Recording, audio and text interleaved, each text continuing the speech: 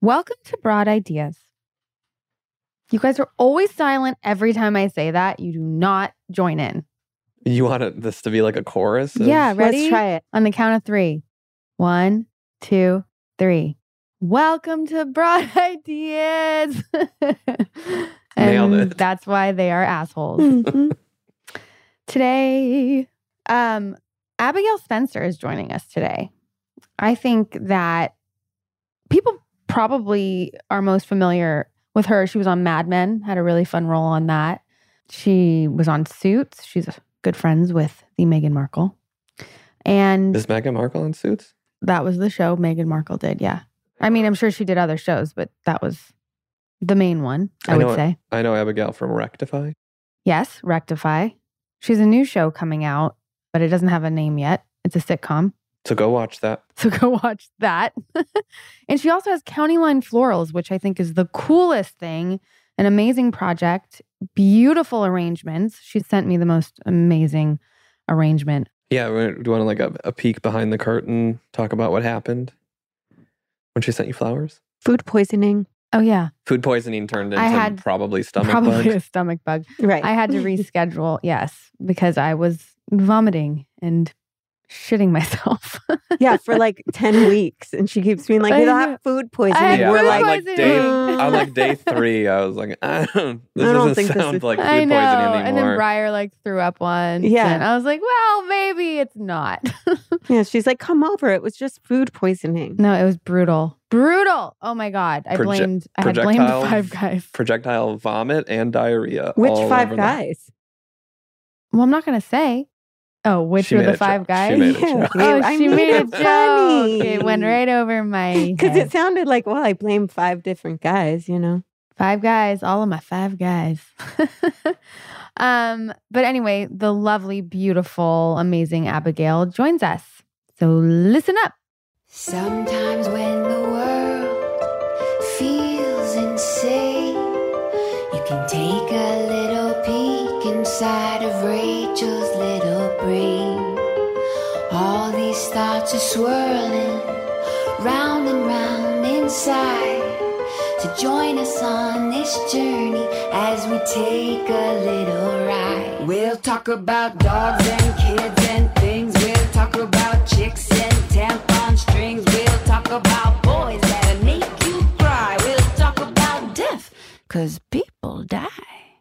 You know what? Actually, we met because you and I did something for Art of Elysium years ago with Jen Howell. Was it like Yes. one I think of the we early actually, ones? Yeah, I think we actually went somewhere and did Like that. together? Oh wait, Like- at the hospital? Yeah, like- when we went. Or and- it was either the hospital, it was like deep North Hollywood, maybe. I don't know. But my I gosh. remembered that. Yes. 'Cause I think it's the only time I've ever met you officially. well, and I was cast as all the boy parts. I don't know if that's what I remember. Because you go and you like bring You your act art, out. you bring your Right. your skill set, your Yeah. artistry, and it was like we were yeah. acting out children's stories, Right. and I just remember You like. got all the boy parts. You were the princess, and I was the squirrel, and then the knight, and then the prince. And she was like, princess. And then I just remember being like, appropriate. Oh my yeah. God, that's hilarious. You're like playing Oliver I Twist. do remember, yeah, totally. I was like, just like the pirate. And she's like, I'm the princess. I was, Not by choice.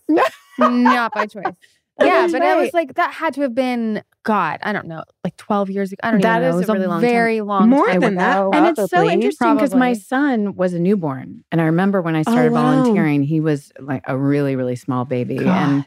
And Jennifer Howell is a good friend of mine. And what she started with Art of Elysium is unbelievable. But going and volunteering, having a very healthy baby, Oh, God, yeah. and then going, like, I remember that day I left and I went to the parking lot. It was like I was, okay, I got to keep it together for everyone Right. here, right? Mhm. But I was like, that well was kind of, filling up. And the second I walked out, I fell into the parking lot and I started weeping. Oh, And I And I think man. it's just the hormones, but Oh, also yeah. just the gratitude of like, I'm so lucky and I have a healthy baby. Mhm. And just witnessing what these families are going through, you know. It's very eye-opening, It is, right? yeah. And yeah, especially having a newborn at the time. I mean, I can't imagine it. Like you said, Yeah, it was wild. you're So- just like in a different world when that Oh my baby is new. gosh, I mean, yeah. you're just barely functioning, right? Yeah, because I hadn't had my kid yet. She's Right. turning 8 this month. So Oh, turning 8. Oh, yes, wow. it's Mhm. a little later. Yeah.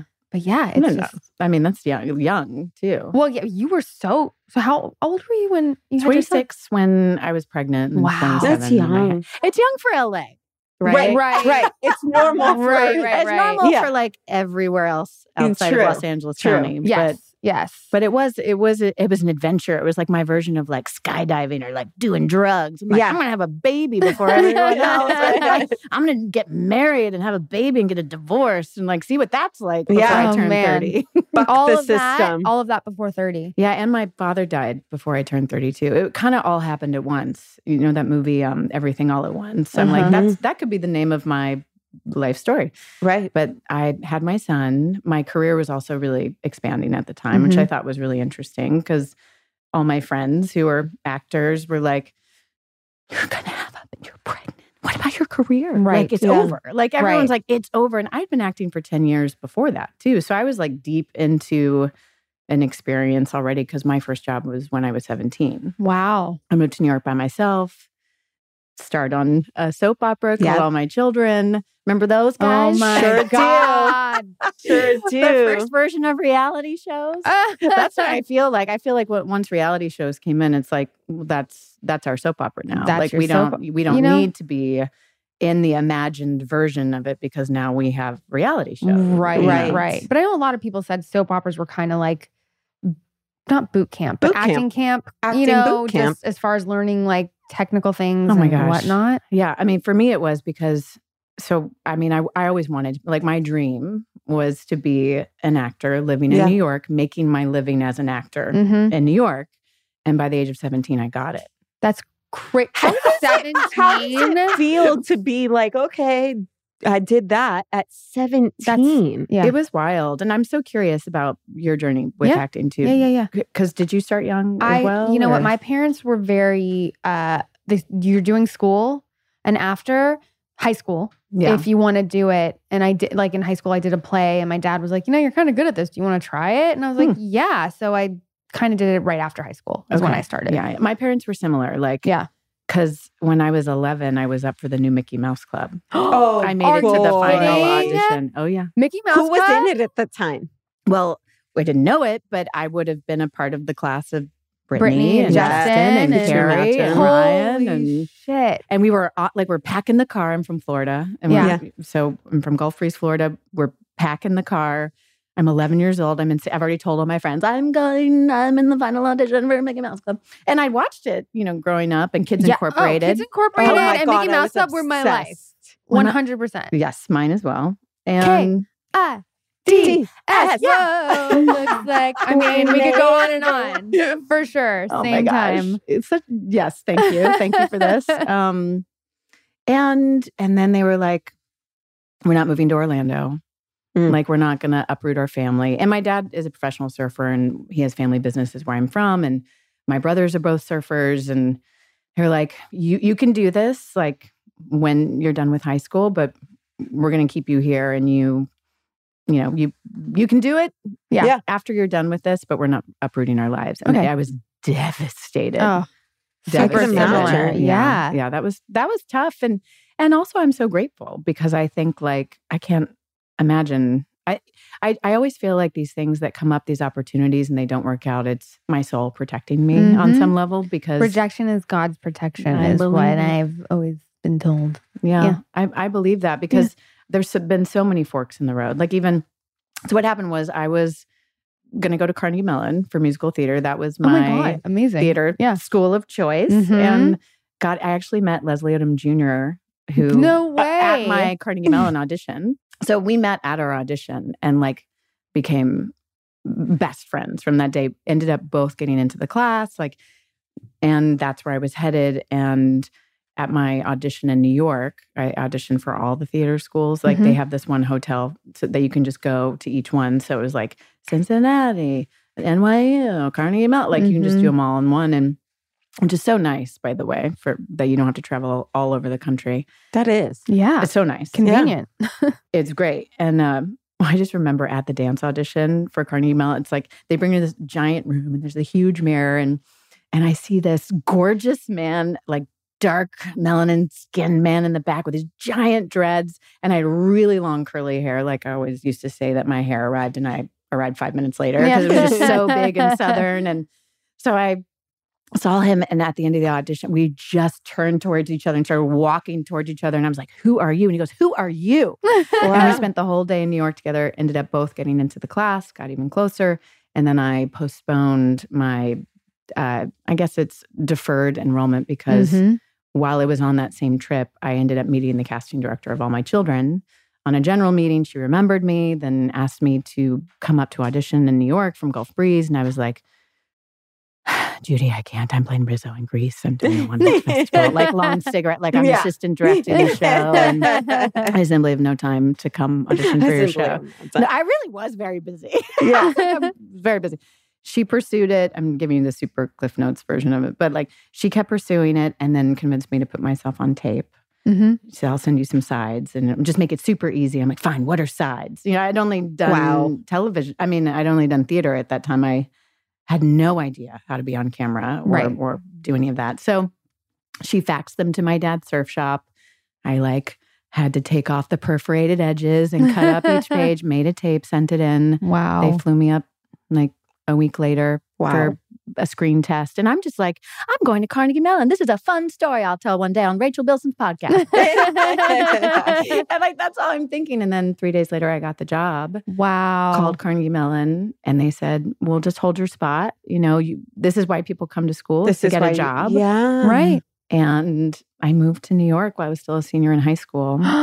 So to come back to your question, I'm a little bit of a squirrel. Like we'll always find our way back. Yeah, but that's what you're here for. Yeah. So I called them and they were like, you've got to do it. So they held my spot there. Went to New York and like all of a sudden I had, you know, I wanted to be a professional actor living in New York, making my living acting. And when I got everything I wanted, I wasn't happy. And that's when I actually had to go on a deeper journey with all of this because I felt like my identity, like I didn't know who I was without it. Yep. And I think as an artist, it's like, what do you have to say? And I just felt like I don't have anything to say. Like all I do is show up and people put things on me and I'm saying words I don't really understand. And also I had quite a bit of success out of the gate. Like I was nominated for Best Newcomer of the Year and I won and I'm on national television. I'm 18 years old. That's and so on young. national television. So young. And my parents didn't, you know, my dad was a pretty famous surfer by the time he was 17. So they didn't, like they were just like, you find what you love, you make a whole life of it. You're older, like go do it. You know? And so I went and did it and I was very good at making it seem like everything was okay when I was like, what am I doing? You know, what am I doing with my life? And so I was on the show for 3 years and back to the boot camp of it all. Like, what I wasn't getting from the conservatory, I was getting that on-set experience. Like I can feel my light and my mark and I do not like within an inch of its life, like all the things that they can't teach you. Right. Because I always say, I'm like, if you really want to teach people how to act, have one room where you have to do a scene and it's snowing. And you go to the next room and it's raining. And in the next room, it's 110 degrees. And the other one, it's 2 degrees. Like, like it's the elements. Yeah. Oh, for sure. Like so much more than anything else. So distracting. I felt like it refined this athleticism in me. Like, absolutely. Like that it's a skill set. It's a skill set. For sure. So I got a lot of that.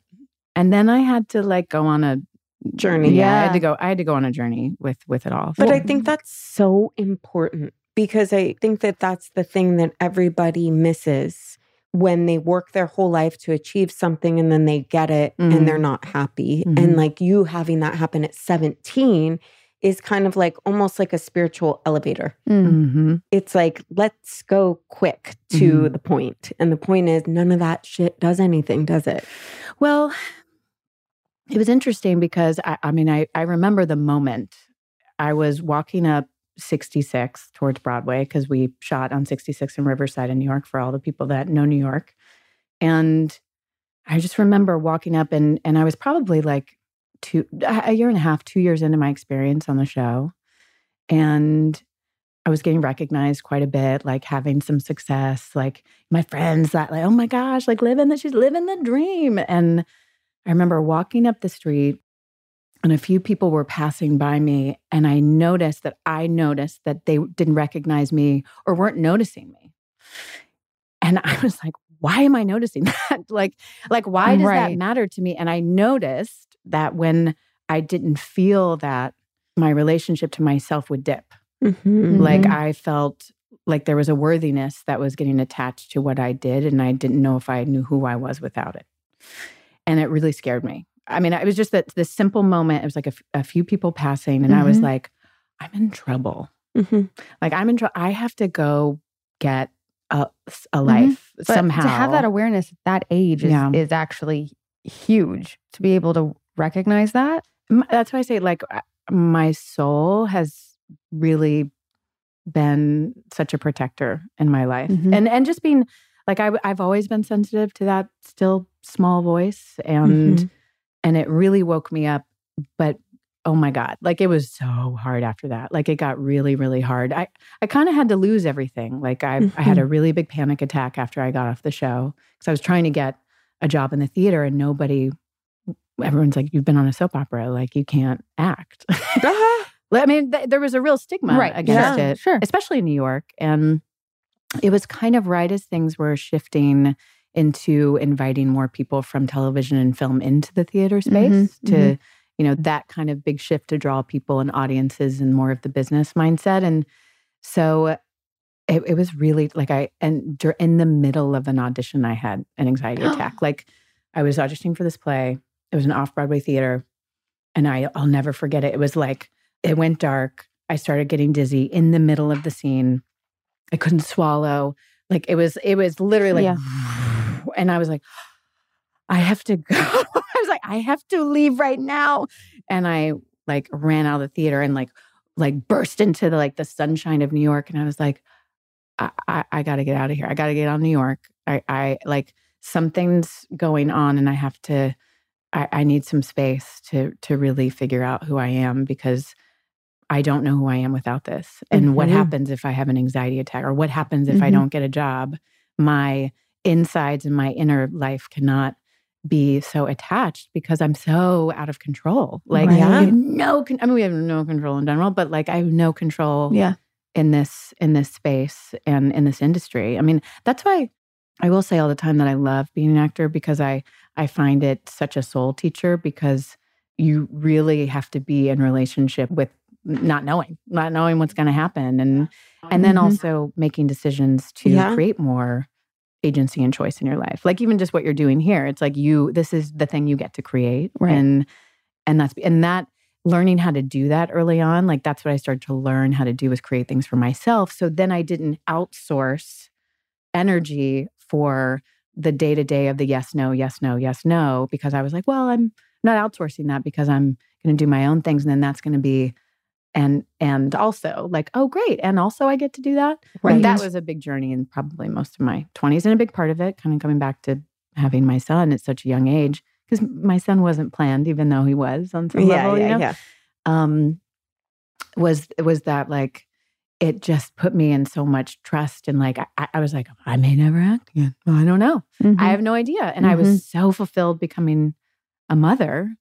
I loved being pregnant. I loved becoming a mom. And I was like, maybe I'll never act again. And then all of a sudden the phone rang, and he was 2 months old, and they were like, can you come do this job? And I'm like, you may not want to put me on camera. Right. Like you haven't seen me in a while, but it was just like, and then learning how to do that. And so you worked when he was 2 months old? That was the first job that I had. So wild. I did a pilot when I was 23. Kind of, there's always, and I'm curious how you guys feel about this too, but I've had like these gifts of jobs that really shift things. And some people have seen them and some people have not. And there were a lot of things that people didn't see, but I did this pilot when I was 23 years old called Introducing Lenny Rose. And it was like my dream job. It's about a singer, songwriter, artist who lives in New York and her artist friends. and a woman named Krista Vernoff created it. And at the time, she was the number 2 on a new show called Grey's Anatomy that hadn't premiered yet. It was like, that's what we're talking about. And we're 19 seasons into Grey's Anatomy. Yeah, what's that? It was like this mid-season show, and she had this pilot. It was her first show that she created, and I read it, and I was like, my friend Andrew Leeds, shout out to Andrew Leeds, because big part of my life, he sent it to me. He's like, you are Lenny Rose. And I hadn't worked in a while. Like, I couldn't get a job after the soap opera. Like, it was hard. I mean, the stigma of theater. And then I came out to LA, like, okay, well, if I can't get a job in the theater, maybe, television and film. Can I get like, maybe not. And also growing up surfing and from Florida, the weather was I was going to say, you surfed as well growing up. I did. Big surf family. Big surf family. And I mean, I am not a surfer. I surf. But isn't anyone that surf a surfer? No? It's different. I think it's different. Okay. Like, surfers get up at 5 a.m. They don't care if it's cold. They don't care if it's warm. They don't care about they're not there to be comfortable. Right. I want to be comfortable at all times while I'm surfing. Yeah. Therefore, I'm not a surfer. Got it. Okay.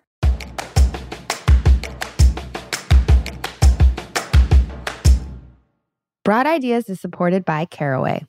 It's time to ditch the chemicals with Caraway Home's non-toxic cookware and bakeware collections so you can make healthier cooking a piece of cake. Caraway Home's non-toxic kitchenwares are all designed for the modern home and feature a chemical-free ceramic coating so food can be prepared with peace of mind that no hard-to-pronounce compound will leach into your healthy ingredients. All sets come equipped with easy-access storage solutions so that no stacking is required. Gone are the days of misplacing your lids. For the first time ever, you can now save on Caraway's food storage, tea kettle, and mini cookware. This exclusive deal won't last long, so make sure to shop your favorite colors and products while you still can.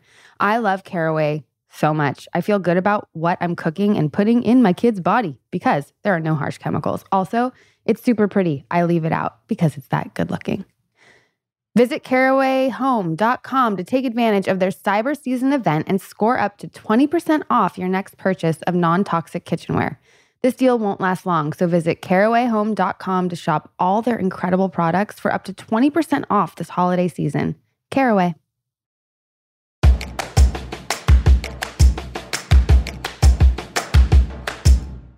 And actually, acting to me is a lot like surfing, like creating is surfing, and I learned so much from witnessing my brothers and my dad. And my dad is the reason I'm an actor. And, because I started surfing when I was 3, and my mom did not want me to be a surfer. She's like, not another, I can't take one more. Yeah.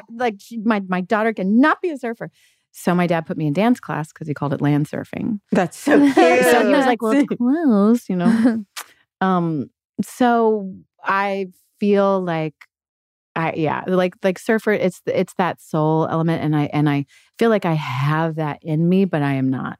I'm not a surfer. I do not. It is a live, breathe thing, it's a beautiful thing. And I have a lot of deference for, and my brother, I mean, everyone in my family.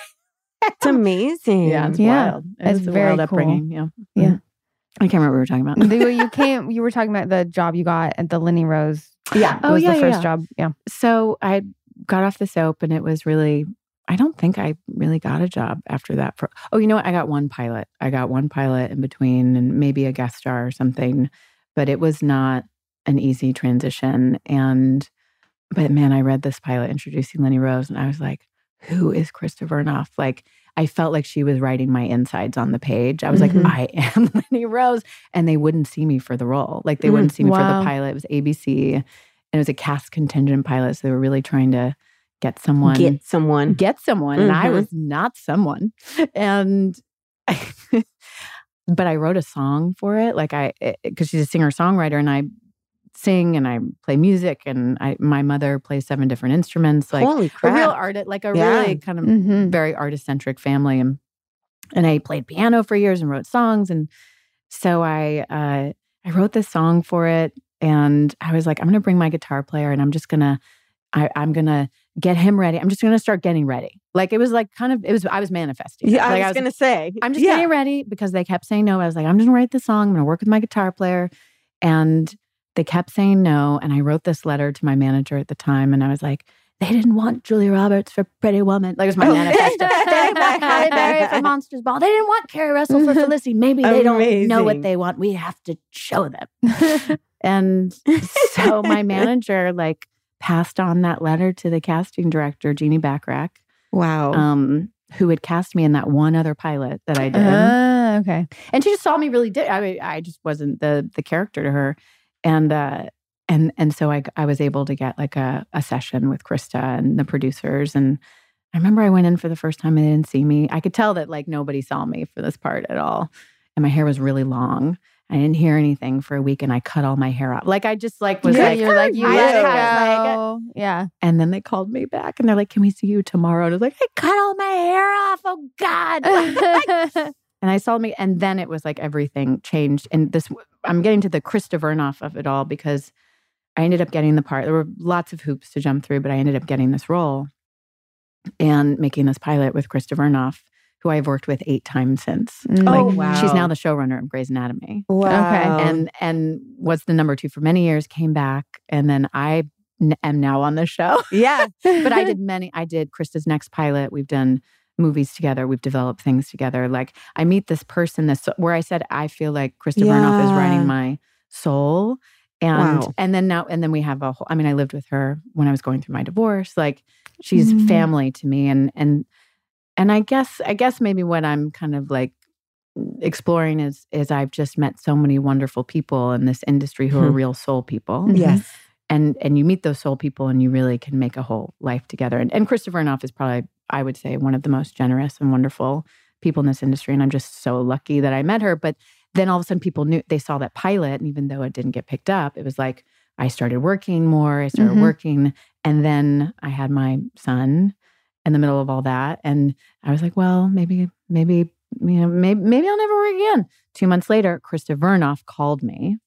We love Krista Vernoff. We love Krista Vernoff. We love her. And she's the one that called me and said, I wrote a role for you on Private Practice because she was consulting on the show. She had left Grey's Anatomy, but they brought her over to kind of like oversee, like help out with Private Practice. She's like, I wrote a role for you on the show.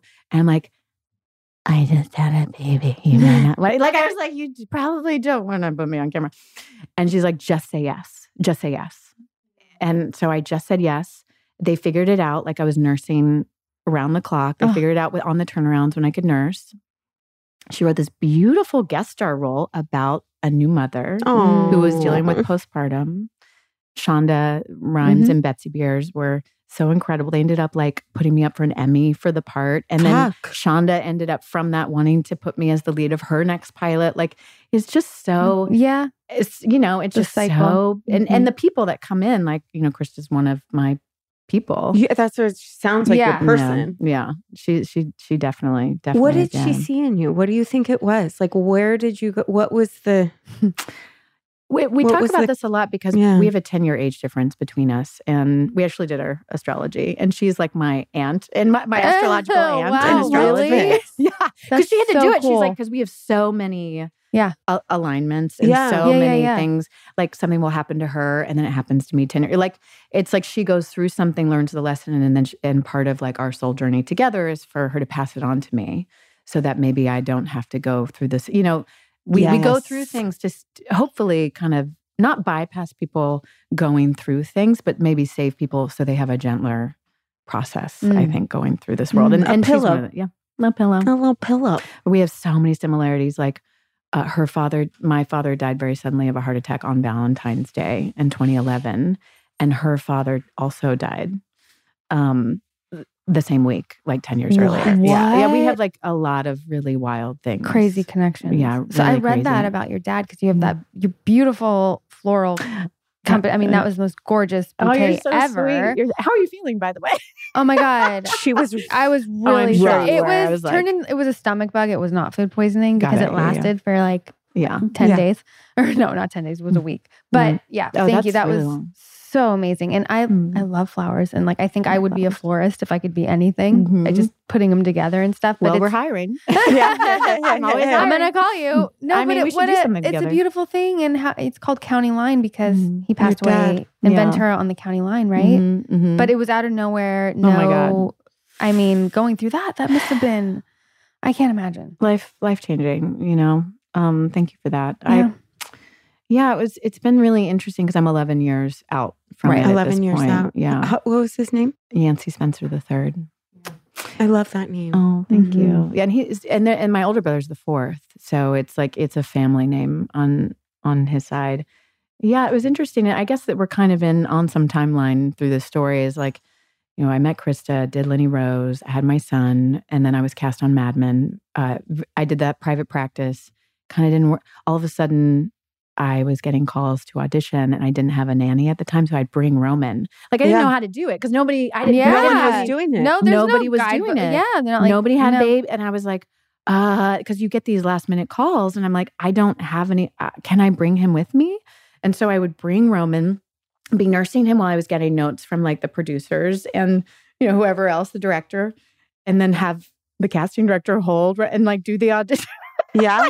Like I was just winging it. And I'd walk in with the baby and all the other actors would be like, what is happening? Or sometimes like I'd see an actress in the lobby that I knew and I trusted. I'm like, do you mind holding my son? Like, totally. And these were like, producer sessions, like long auditions. Right. And wait, but don't you think it's so fucked up that there isn't a better system for working mothers in the business? Our industry. Yeah. It's mind blowing to me. And as my career expanded, because I worked consistently before I had my son, but I worked way more after I had my son, which was wild. Like, right. Like everyone's like, oh, it kind of, are we closing up shop? And it was like, all of a sudden shop was open and we were like opening franchises around the world. Right. That's how I felt. I was like, I could have gone anywhere at any time for anyone.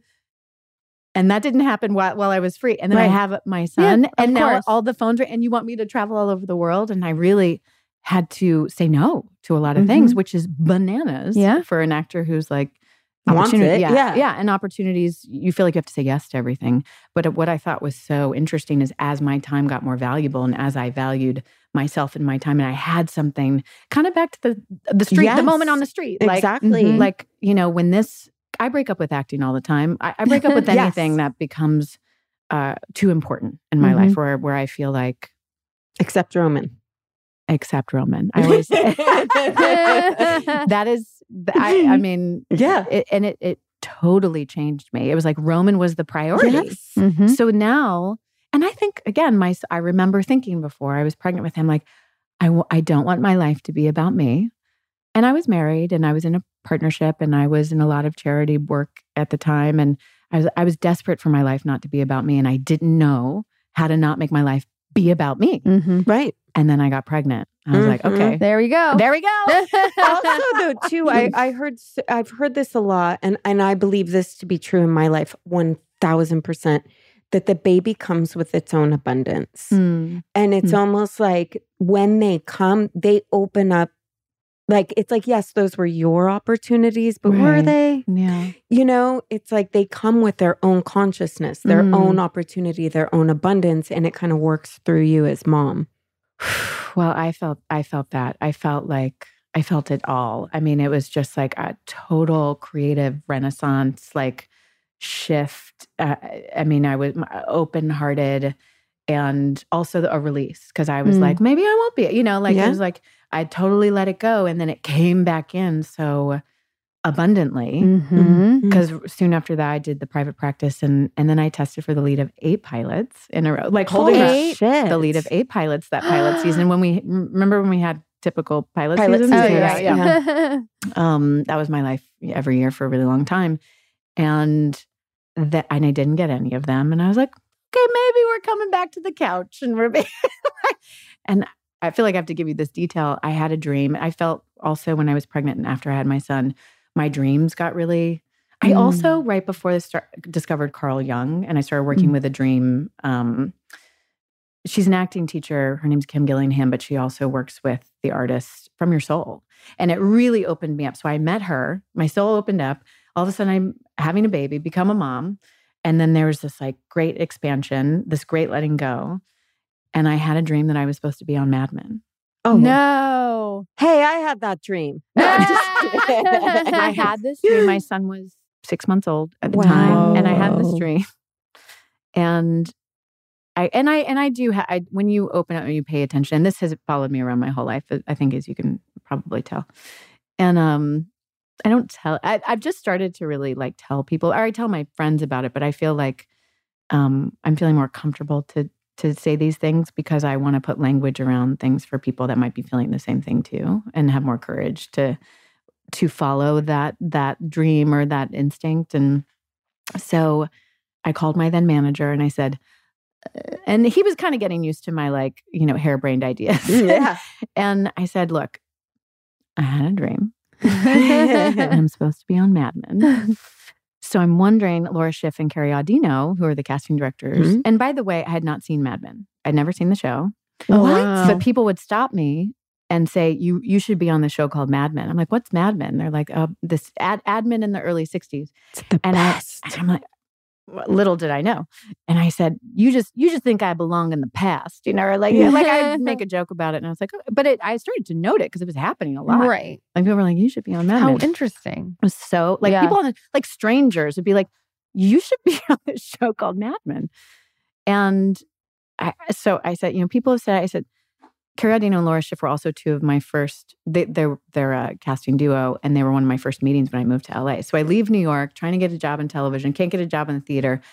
I actually think they were my first general meeting when I came to LA, and kind of became fairy godmothers in my life as well. Like thinking of me, bringing me things like, they cast me on my first series. They got on the air in 2006. Like I said, look, I love them. I know them well. I had this dream. Why don't you just give them a call and see like if there's something coming up that I might be right for? And my manager at the time was like, yeah, you don't call the manager and say, and they call you because it was the show. Right. I mean, it was going into season 3 and it was Huge. the show. Yeah. And I did start to see it everywhere. I think, I started to feel it, but I still hadn't seen the show. And he called Carrie and Laura, and they were like, oh my God, we cannot believe that you called. We were just talking about Abigail for a role in the show. And crazy. It was crazy. Just talking about her for a role in the show. It's not right away, so just hold tight. We'll call you back later. He calls me back. He's like, you're not going to believe it. I was like, I had a dream. You're like, I do believe it. I actually do believe it. But I also think it's the mother, like I'm becoming a mother and just like all of that energy and intuition. I so was listening. Yeah. And I was so much more still than I'd ever been in my life. So a month goes by. I don't hear anything. And I'm like, oh, they might have forgotten, moved on. Right at that moment where I was thinking that, the phone rings. It's my manager. They want to see you tomorrow. Tomorrow. I literally was eating Ben & Jerry's on the couch, by the way. Like Roman was napping. I'm eating Ben & Jerry's. I'm like, and they're like, it's fake sides. We don't even know what the role is, but you got to go tomorrow. And I remember getting the fake sides and I read it and I was like, oh, I know this woman. Like, I felt like this woman was my mother. Like the energy of my mother, so many similarities. Also, her name was Suzanne. And then come to find out, long story short, I go the next morning. I get cast by 7 p.m. I'm on set the next day. Holy shit. Yeah, it was that fast. And with a baby.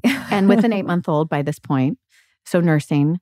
Where's And your husband at the time through all of this? Yeah, he was working. I mean, he worked, he had a pretty steady day job. He worked at, I guess at the time, he was working at Apple by this point. So Okay. Apple was starting up and he worked at Disney. So by this point, he's got a pretty steady non-entertainment job. Okay. And I'm momming and auditioning-ish. And now all of a sudden I've been cast on Mad Men. And they said it was going to be there the whole season, but they didn't tell me anything about it. But I just felt like I knew her and I felt like I was there to say yes. And on top of it, I show up that morning. I have very long hair because one thing I learned while being pregnant, and someone said, don't cut your hair. You're going to want to cut your hair a lot while you're pregnant. Yeah. Whatever you do, don't cut your hair. So I really had that in my head. So now it's 8 months later and my hair is really long and falling out as it does after giving birth and nursing. And I show up that morning, they're like, they take out the scissors and they're literally about to, and I was like, I'm sorry, wait, what? And they're like, oh, did no one tell you that, for the time period, you can't have hair longer than your shoulders? And Matt, requires all the actresses to have hair above their shoulders. And I was like, no. No one told me this information. All of a sudden, I could only think of the Coco Chanel quote, like a woman who's about to cut her hair is about to change her life. Right. Yes, it's true. So I was like, go for it. And cut it. And I was on camera like an hour later. Whoa. And my first scene was, for anyone that knows the show, you meet my character at this maypole. It's Sally Draper's teacher, and there's this maypole dance, and I'm wearing a flower crown, and I'm in this like white dress, and it was just so interesting. Like I still hadn't seen the show, so I was like, I don't even know. But I felt it in my bones, and I meet John, and I just felt like he's a journeyman actor too. Like had a similar journey to me of just like working a lot, and here we are. And I was like, I think I'm going to be seeing a lot of you this season. I said, but not too much because I'm nursing a baby.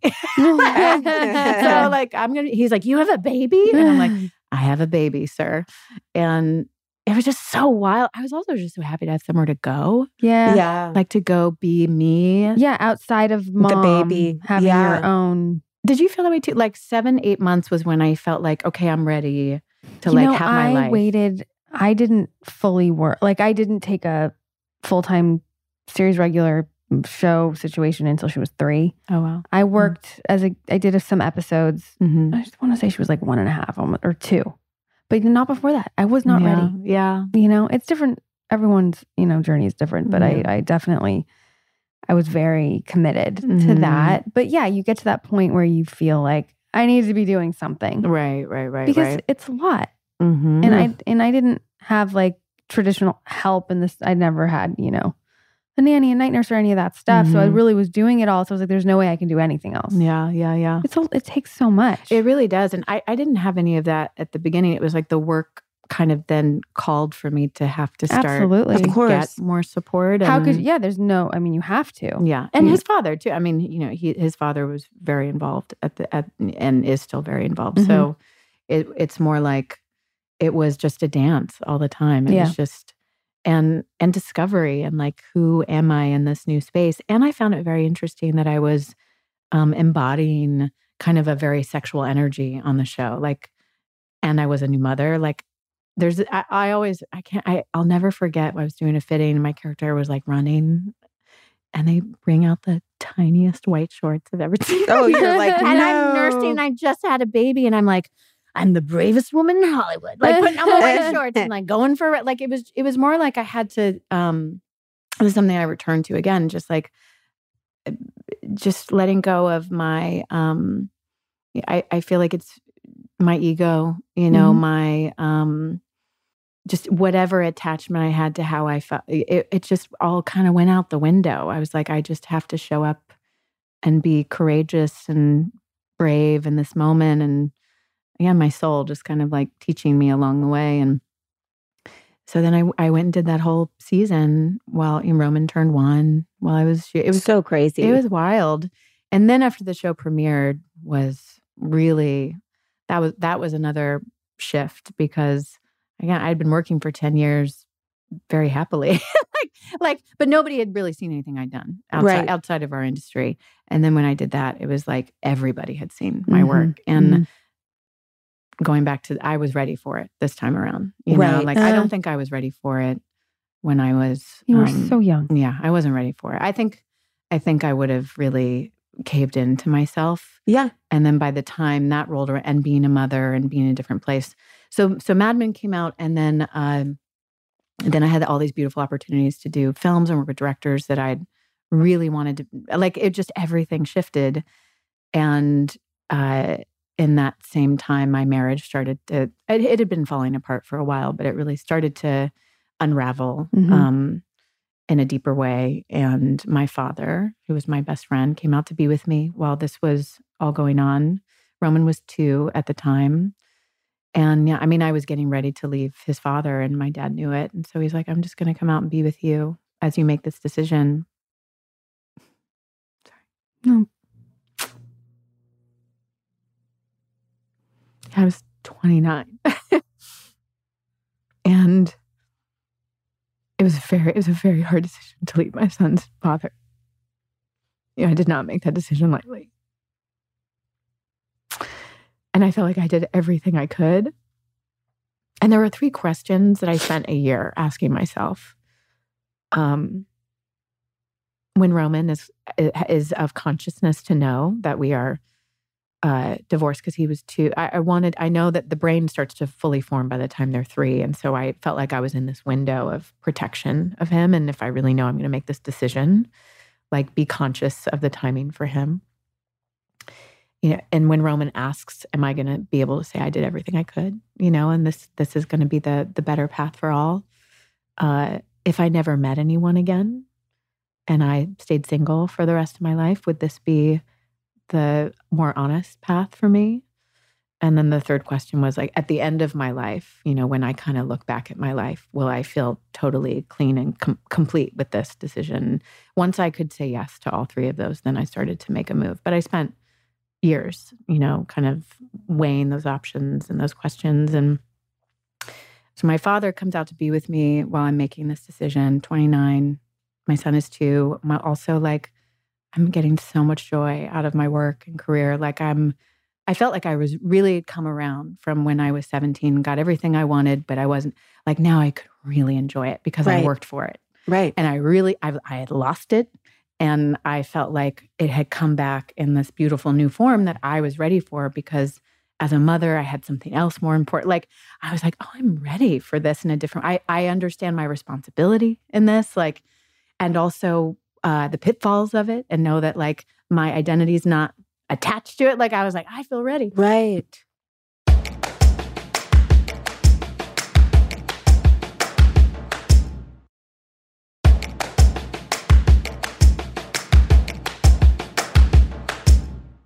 And also making this decision to leave. And my dad came out, and it was Valentine's Day, his last day of his trip, to be with me.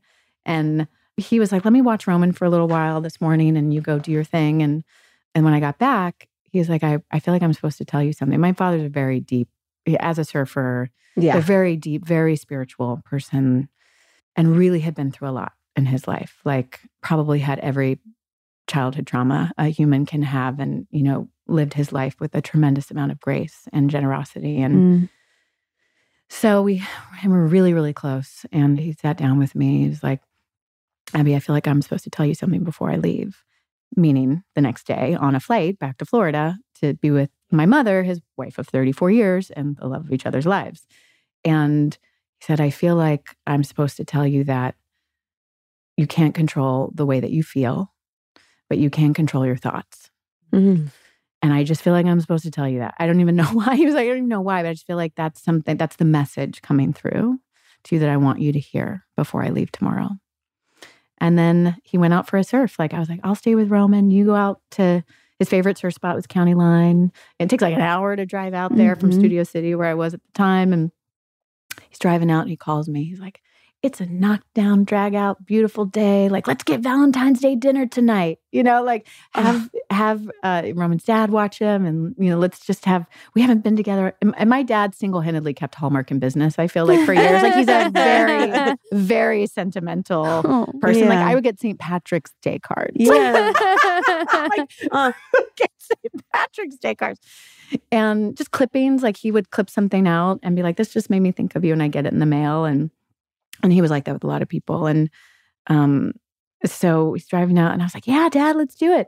And an hour later, I get another call from him. And I Dad, don't get out of the water. All a surfer wants is to not have to get out of the water. That there's no time limit. Don't get out of the water. Stay as long as you want. Abby, yeah, I'm having a heart attack. What? I'm having a heart attack. I need you to call 911. Your sweet faces. Call 911. Tell them I'm at County Line. And I love you. And pray. And he hung up the phone, and 5 minutes later, he was gone. It was wild. He didn't call my mom. He didn't call my brother. He called me, and it made sense because I was close. But he died so quickly, he didn't get to call anyone else. And when the fire chief in Malibu found him in the ambulance, he was holding my mother's Valentine's Day card to him, looking out at his favorite surf spot. Like he wanted to buy property across from County Line. Like it was his favorite. We would drive by that my whole life. God. And one of his biggest regrets was that he didn't buy the plot of land that was on sale for $50,000, back in the 70s. Yeah, he should have done My that. greatest regret of his life. Yeah. Oh my God. And he just slipped away. I asked I was like, was he in any pain? And they were like, no, as soon as the ambulance arrived, he was a little uncomfortable, but he was just looking out at the waves, and he had no pre-existing condition. Like this came out of nowhere, 60 years old. Really young, very young. And he said as the door opened to put them, he just slipped away. And in that time, it was like, I remember I hung up the phone. My kitchen at the time, it's just so like visceral, had these Carrara marble honeycomb flooring. And all I remember is like falling to my knees and seeing that Carrara marble honeycomb floor and just being like, people survive heart attacks. David Letterman just had a quadruple bypass surgery. Like I can just pack a bag and I'm going to go out to wherever they're taking him. He's going to be okay. Like this is like to not catastrophize. And I feel so fortunate. Two friends of mine who also had a baby were over at my house within 5 minutes to watch Roman because Roman was taking the longest nap. It was like angels were like, we're keeping him asleep. A 6 hours nap for Roman. And my friend Andrew Leeds, who brought me the Introducing Lenny Rose project that brought me to Krista Vernoff. Wow. In that moment, texted me, are you okay? Because I'd seen him that morning. I was like, I'm not okay. I don't have a car. My dad has my car. Roman's dad is at work, has the other car. And my dad just called me and said he's having a heart attack and he's at County Line. And I got to go. And he's like, I'm on my way. And I'm not kidding. Within 10 minutes, he was at my door in his car with my dad's bag packed. And we were driving down from Studio City Hills, right where the hand car wash is. Oh, yeah. So right at the hand car wash. And I got a call right as we were pulling up to Ventura. And I got the news, that he was dead. And I don't remember what happened in that moment. All of a sudden I was outside the car on the sidewalk next to the hand car wash, screaming and like I was like, oh, now I understand when I watched the news and women losing their children in war. And like, I was screaming so gutturally and so like, it was animal, it was just, it was an animal and I'm just screaming and on the ground. And again, it's like, I'm on the floor and I see the cement and I just look up and I see the hand car wash, big hand, and Andrew Leeds just standing there holding space, just like, giving me space while I just like screamed. And then we got back in the car. He was in Ventura at the hospital and can you drive me to Ventura? I have to go, identify him. And so then Andrew Leeds takes me on the long drive during rush hour traffic on the 101. And then I'm in the car and I'm like, oh, I gotta call my mom. Yeah. And I gotta call my brothers and I gotta call his, my dad was the oldest of 9 of a blended family. Oh my God. I gotta call his mother, my grandmother. So it was like I went into action and it was, so I called my uncle first, my uncle JB, who manages all of our, and runs all of the surf shops and was my dad's best friend. Lived 5 minutes from my mom. And I was like, okay, where are you and Aunt Midgie? Can you go get in the car? And they're like, why? I said, you need to get in the car and you need to start driving to my mother's house and call me when you're in the car. So they did. And they're like, what's going on? I said, I'm going to tell you something. You're not going to believe me, but it's true. And I'm just going to tell you what I'm about to say. You are not going to believe it, but you keep driving to my mother's house because she's going to kill herself when I tell you what I'm about to tell you. And so, they're like, okay. So I'm like, Dad's dead. And they're like, what? It's not like Dad's sick or he got an accident. It's like, Dad's dead. Yeah. And I need you to hear that. And I need you to get inside the house because then I'm going to call my mom and I need you to hold her and make sure she doesn't kill herself. And I mean, just so much. So then we had to do that. And then telling my mom, and it was exactly as I had predicted, like, you're lying, like, you're a liar. Like, why are you doing this? And then calling my brothers because I didn't want, I knew things would probably start to get out. So I had to call my older brother and my little brother was in Hawaii. he was on the surf tour. Call them, get my brother from Hawaii, like get him on a plane to LA to be with me. And then just starting to make the calls because my dad is a pillar in my community, and what it was going to do to the surf shops, to the family, to the and just started to make these calls kind of one by one. And I remember Lead saying, it was like you had a plan. it was like you had been preparing for this moment. And I mean, and there's no way to, but it was my greatest fear. My greatest fear growing up was my dad dying. It was and so then it's like, and now it's happening. And it was interesting too, because I was like, well, I think I'm going to have to pause on the separation. Oh, right. Then it was like I was moving out in 2 days. Oh my! So God. I was like, pause on that. Called my friend. My father has just died. I'm not moving into I was about to. Yeah. I was going into action, and they say don't make any decisions for the first 6 months after you have a big loss, And so I put a pin in everything, and I am very grateful to my son's father because he was very helpful during that time, and I will always be grateful for that. Just that long drive to Ventura, and then the doctor who was a surfer who knew who my dad was, and wow. I remember showing up at the hospital and just walking through the darkness, and this lone figure was outside waiting for me, and with his surgical cap and scrubs, and he just broke down crying. I mean, couldn't help it. He was like, "Your dad was my favorite surfer. I have a Yancey Spencer surfboard, so I'm holding the doctor." Oh my God. holding him, and and they didn't want me to see him. They're like, because he's this sports figure, and remember him as he was, and you don't want to see him this way. And I said, how dare you keep me from the fullness of life? How I am seeing my dad. You are not going to keep me from any of this. The fullness of this experience is all of it.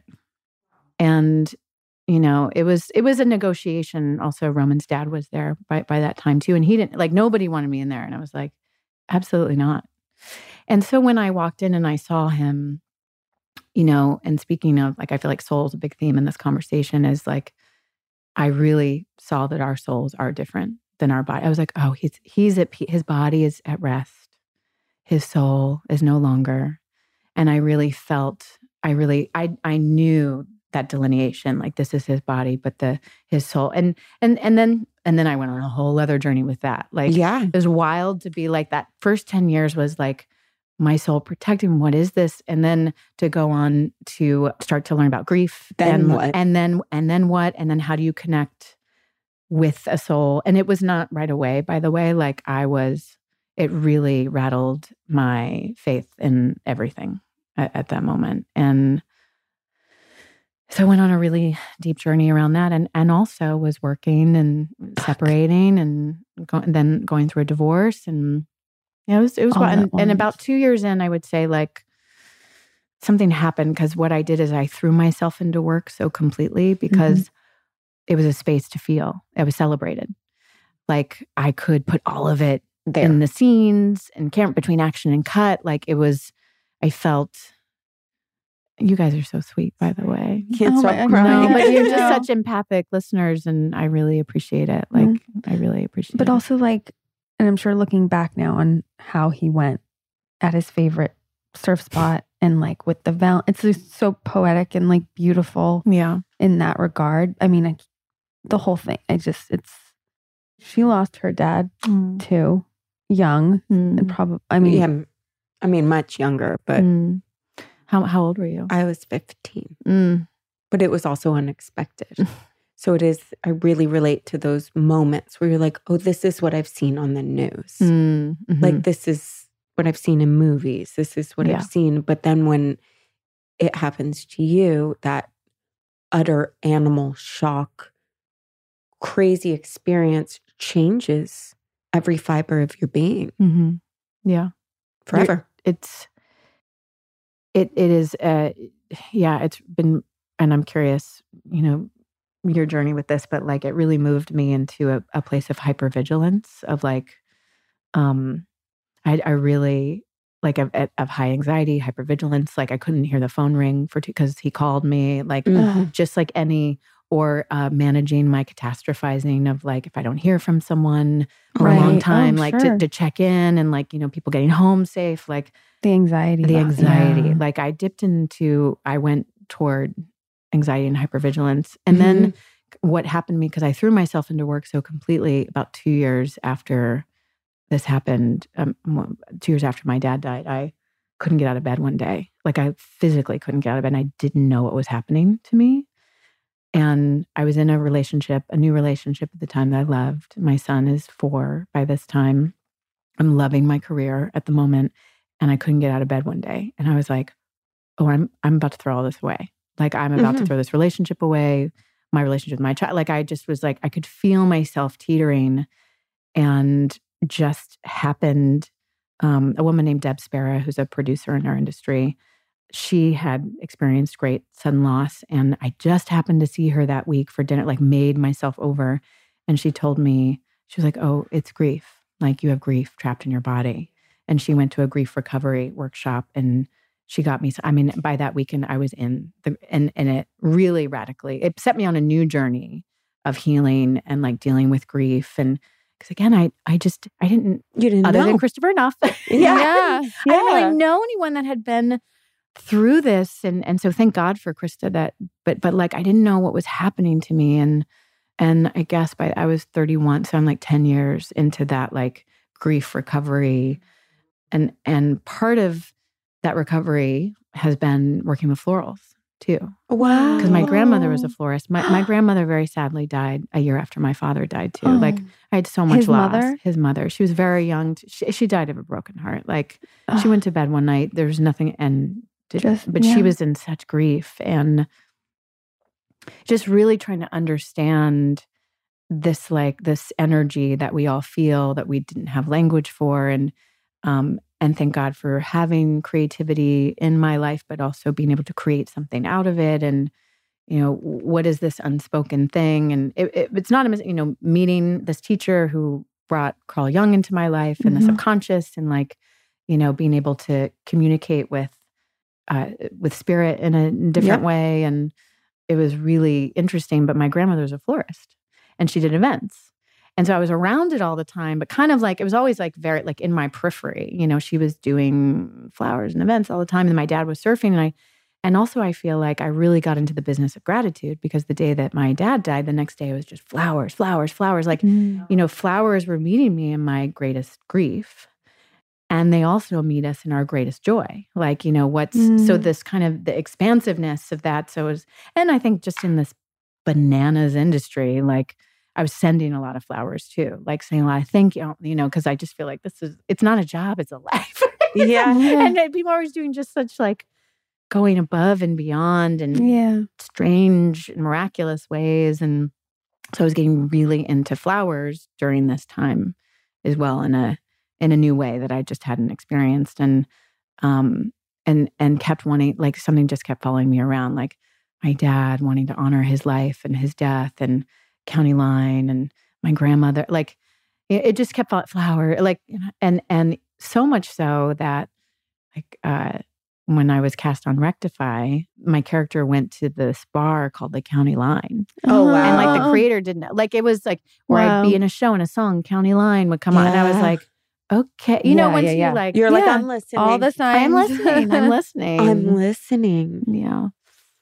So I just kept listening and kept sending flowers. And and then at the end of 2019, I was like, what is this other thing that I got to do with all this stuff? Because this is actually probably the first time I'm really talking about it. Like County Line gave me the opportunity because I didn't feel like it was appropriate to go on a press tour for a movie or a job and be like, let me tell you about when my dad died. Like it just feels so, but it was kind of, that was what was going on in my life too. And so I kept it very private and all the things that I was going through. And so then I was started doing these like flower showers on set, like kind of surprising different crew, like departments, like, hey, makeup and hair, it's flower day. You get showered, and like 30 bouquets would come in. And I've always been looking for creative ways to thank the crew.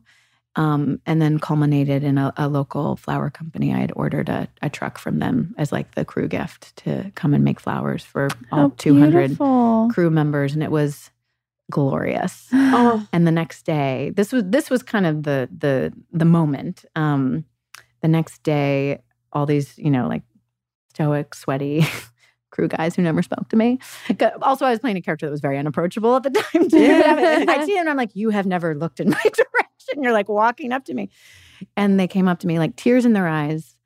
That was the best crew gift I've ever gotten. You saved my marriage. It was my anniversary. And I got to bring flowers home to my wife because I'd forgotten that like it was my anniversary. And what they kept saying is my family could enjoy it. I brought it home and I looked at it like it went on beyond living, just the breathing life of its own.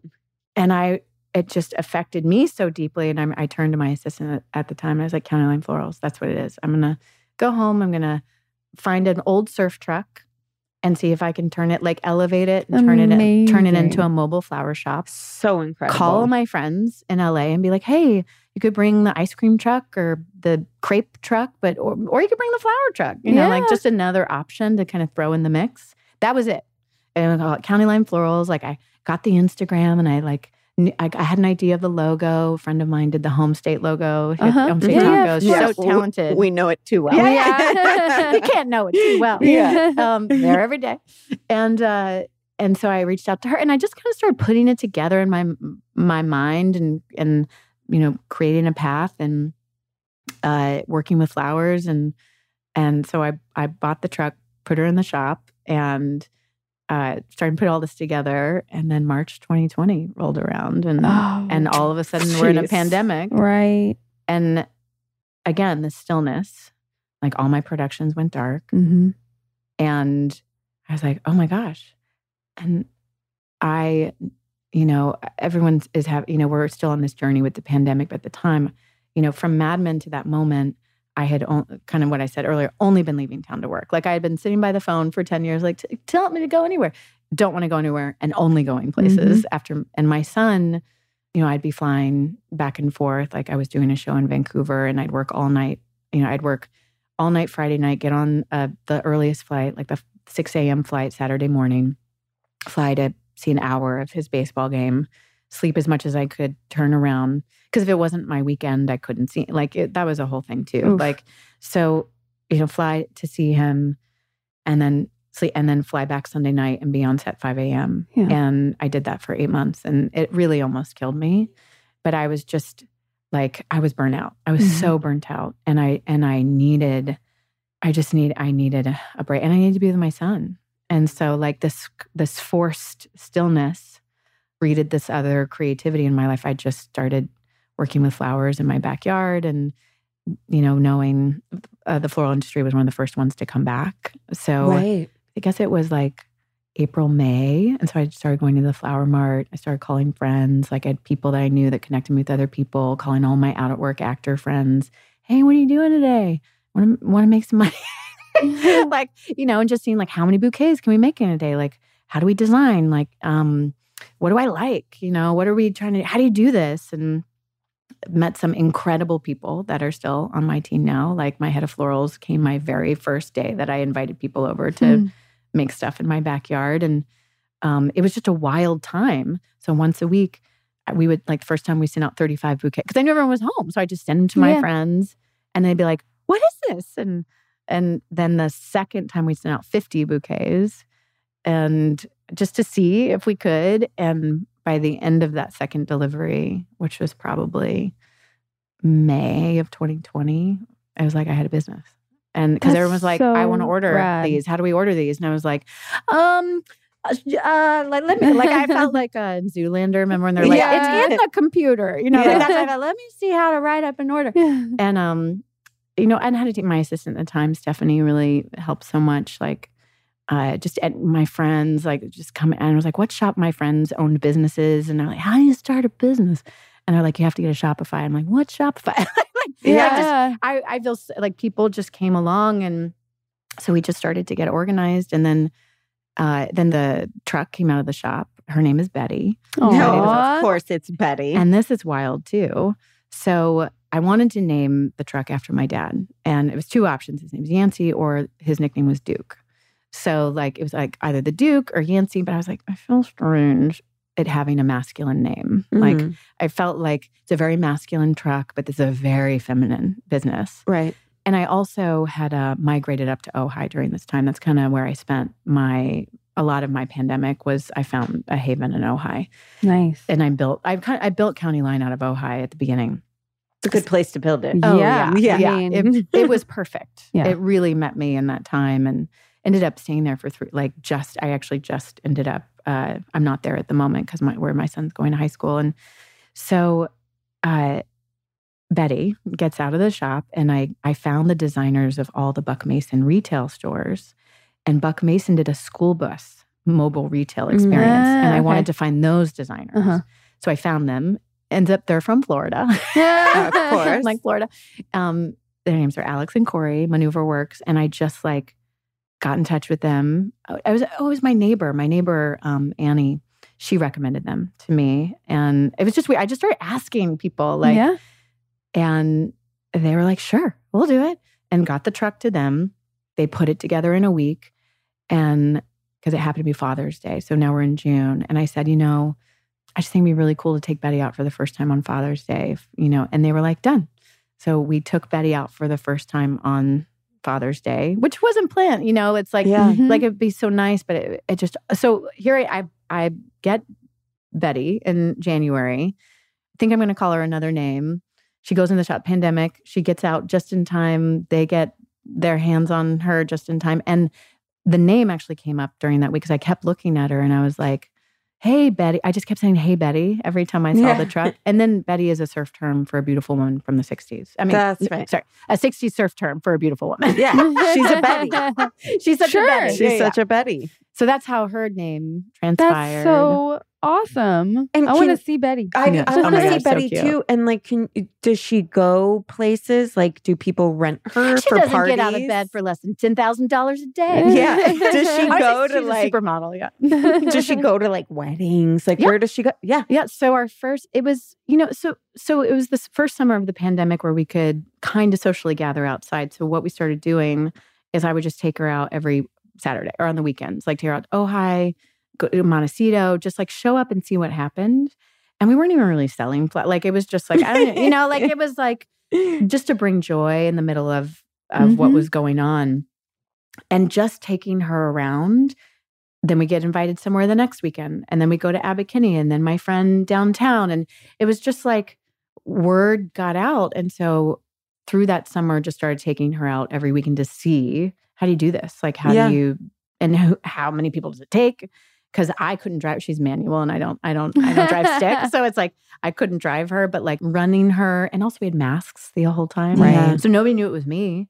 And I'm having these amazing conversations with people because like whole gangs of motorcycle dudes would pull over. Oh my God, I like your truck. Oh my God, flowers. Like it was so cool. And then I would have these really deep conversations with people about their loss because they're like, where's County Line? And sometimes people would come up and be like, oh my gosh, can I take a photo? And I was like, how do they know it's me? Like I have a mask. And so I'd be like, yeah, of course. And I'd stand and I'd be like, no, can you get out of the way They're so like, I can for take the a photo? Like, oh yeah, I got it. And I loved it. Like it was food for my soul. Yeah. I needed, it was such a hard because of doing, I was in the best shape of my life, by the way. Flowers are hard. And I mean, it's like going surfing. It kind of became my version of surfing because you get up, you gotta see what's out there. You gotta catch the wave, get everything, like come back in.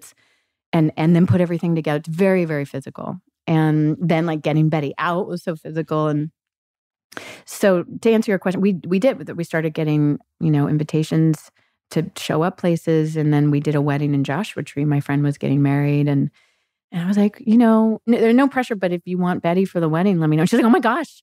Like, yes. So I love that she's Betty. I know. It's so cute. It's very cute. And so we took Betty out to Joshua Tree. She did her first wedding and me and one of my incredible we're called floristas. I say we're not florists, we're floristas. Love it. We're making the daily brew. Like we're trying to find something that is elevated but daily. Mhm. Like because and when I've traveled for work, I've found my brunch place I found my coffee place, found my wine, but I could never find my flower place. Mhm. And so it was something too. Again, I created this for myself because I wanted it.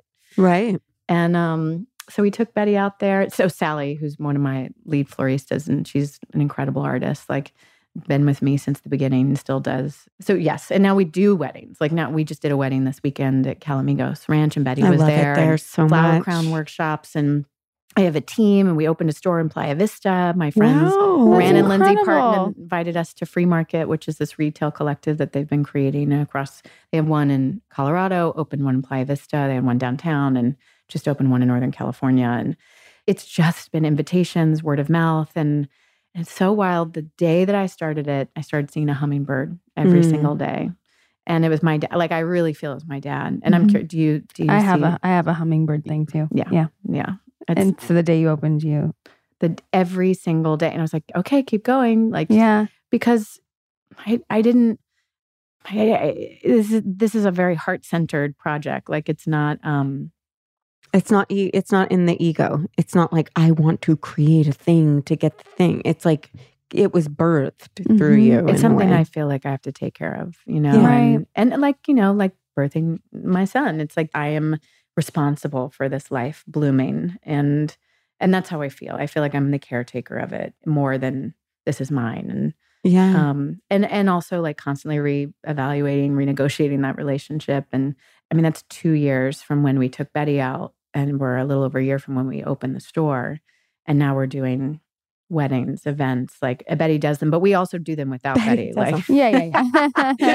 and now it's like, okay, so what do we want this to be, right? Like, Yeah. because we're going to be opening up a second location on Larchmont too. Good for and you. That's wild. amazing. It's wild. so crazy. I so still don't fucking have a cool. business plan. Like, I'm like, maybe it's time. Yeah, but they were the most gorgeous flowers ever. I mean, just I mean, stunning. if you want to, I happily bring things over here and we can just make stuff Oh together. my God, and that just, sounds like, so. I Like was going to that. say we should definitely do something with that. I would 'cause love it's that. So, Absolutely. I it's mean, healing. it is. is. I love. That's just like there's something to it, right? It's just like this outlet of putting. I don't know. It speaks to my Virgo brain like massively, but also just so beautiful. It is. And it's, I will say, because I was doing that every day during the pandemic, it was so healing.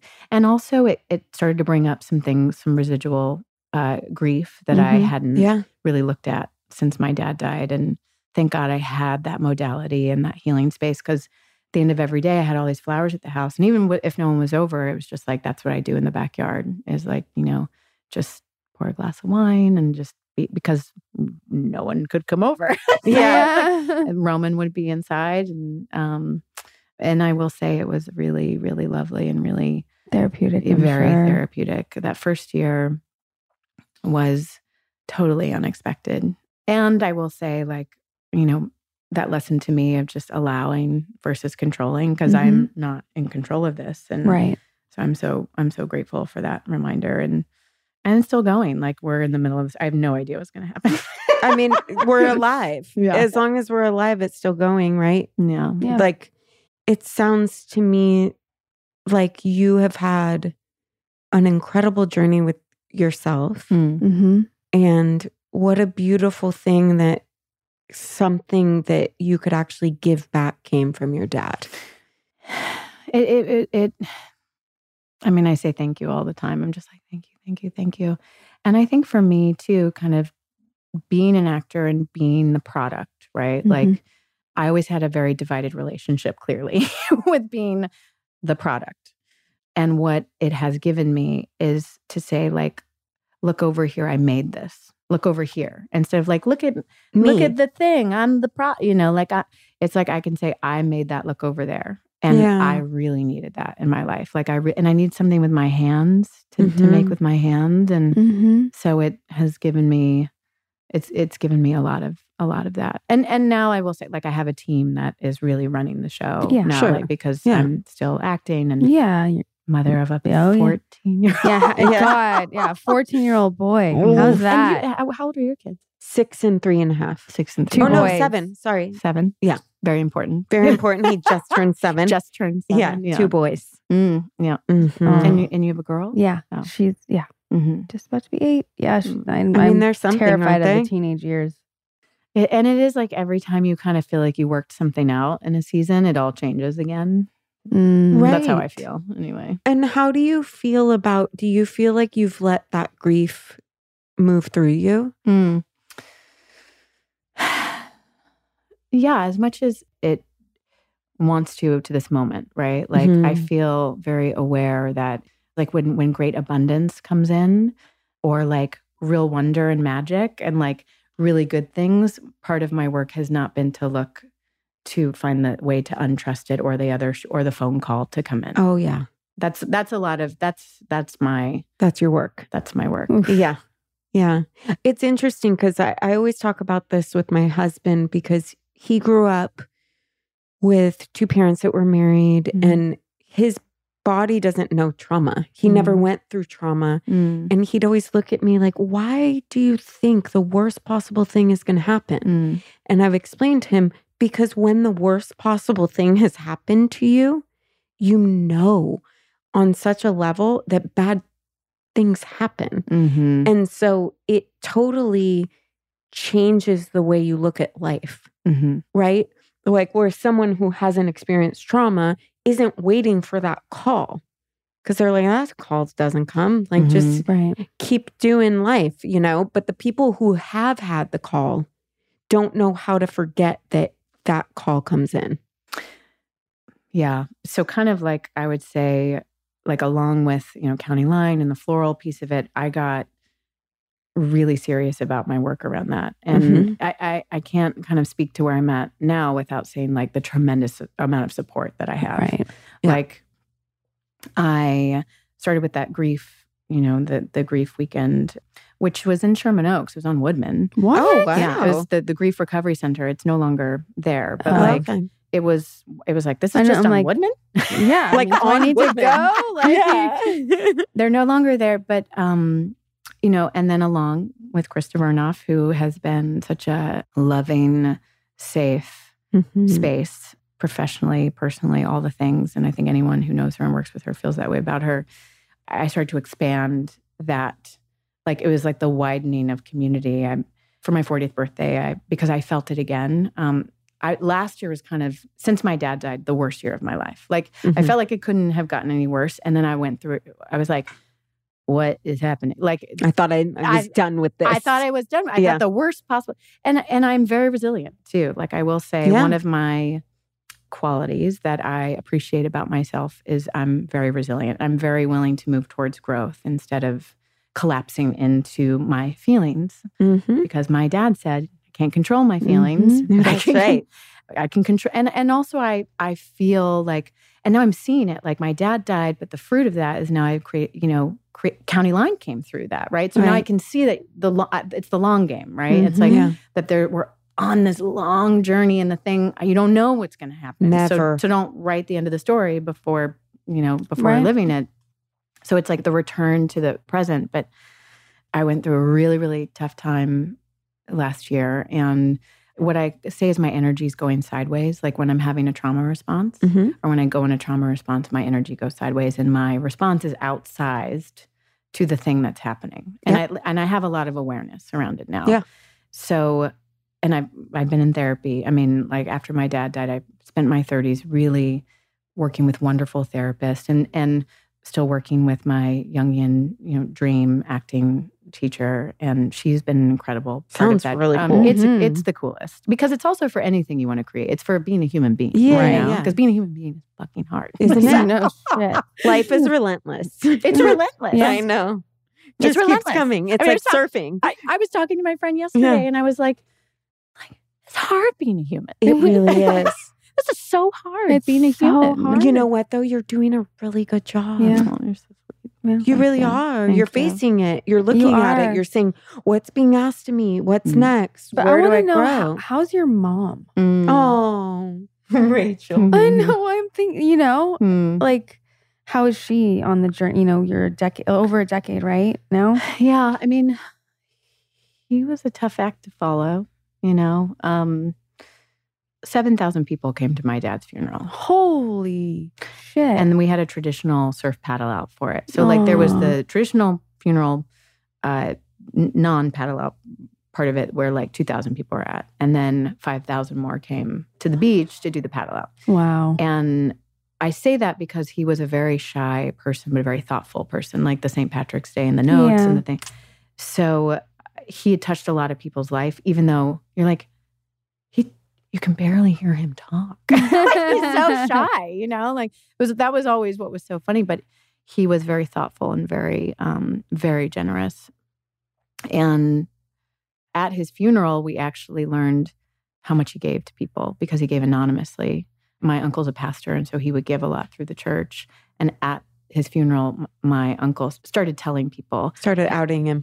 Hey, remember the braces that were gifted to your daughter from the anonymous? That was Yancey. Hey, the top tier Jeep that was broke. That was Yancey. Hey, so all these people. So it was like, and we didn't even know. Like my mom didn't even know about a lot of things because he had this real thing of if people know that you're giving, is it really giving? You know, like is it really pure?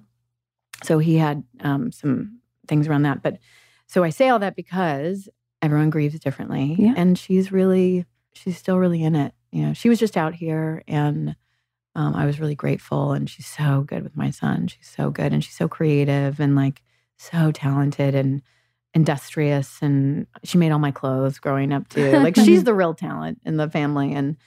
But the ripple effects of the loss have been tremendous, and we've all grieved in different ways. Like I really do feel like my dad was the glue of our family, and we've kind of been at sea, you know, kind of each like we kind of drifted out at sea, and we bump into each other, and I think my approach was like, I'm going after this, like I'm going after this healing, like I do not want to stay stuck in this, and I want to do something with it, and that's been my version of it. And my mom has been, you know, there's a real. She also still lives in the same house that we, you know, grew up in the same town. And so it's really tough. Everywhere. Yeah, it's everywhere. Yeah. And I think she prefers it that way because then he's still close. Yeah. Yeah. He's still close. Doesn't have to like fully let go in that sense. Yeah. Yeah. And everyone does it different. Yeah. I mean, I have an aunt who, when my uncle passed, gosh, it's been probably like 12 years or something. And the question will be like, are you going to date again? You know? And it's just like, she's good with her life the way it is in the sense of keeping him close, even though he's gone. Yeah. And I look at that and I'm like, you do you. Like whatever brings you comfort at the end of the day, whether it's moving on or staying in it, who knows? Yeah. Who knows? And what I have learned is that there are a lot of places that can help, you know, and that's what I really needed. Like kind of this really crazy year that I had and my energy going sideways. I was like, I have to get more help. Like kind of like, what do you do with the trauma response? I was like, because I felt like I really worked through a lot of, you know, I'm really integrated, and then something will happen.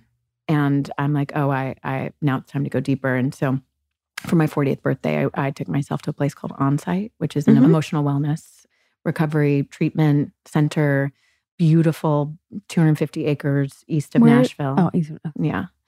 And let's book it. I know. I'm like, so what is this? I'm filling it out. I did it. My friend Miles Adcox, he is the owner, runs it. And what was interesting, I met him years ago and I started sending people there. Yeah. Because if someone has a parent die, if someone's going through a divorce, if someone has a child, I feel really fortunate. Like I'm an early call because I've been through a lot of it and been doing it for a long time. Absolutely. So, and I love moving into a place of support for people, like being able to hold space. And I'm very comfortable in loss. And I don't mean that I can do it.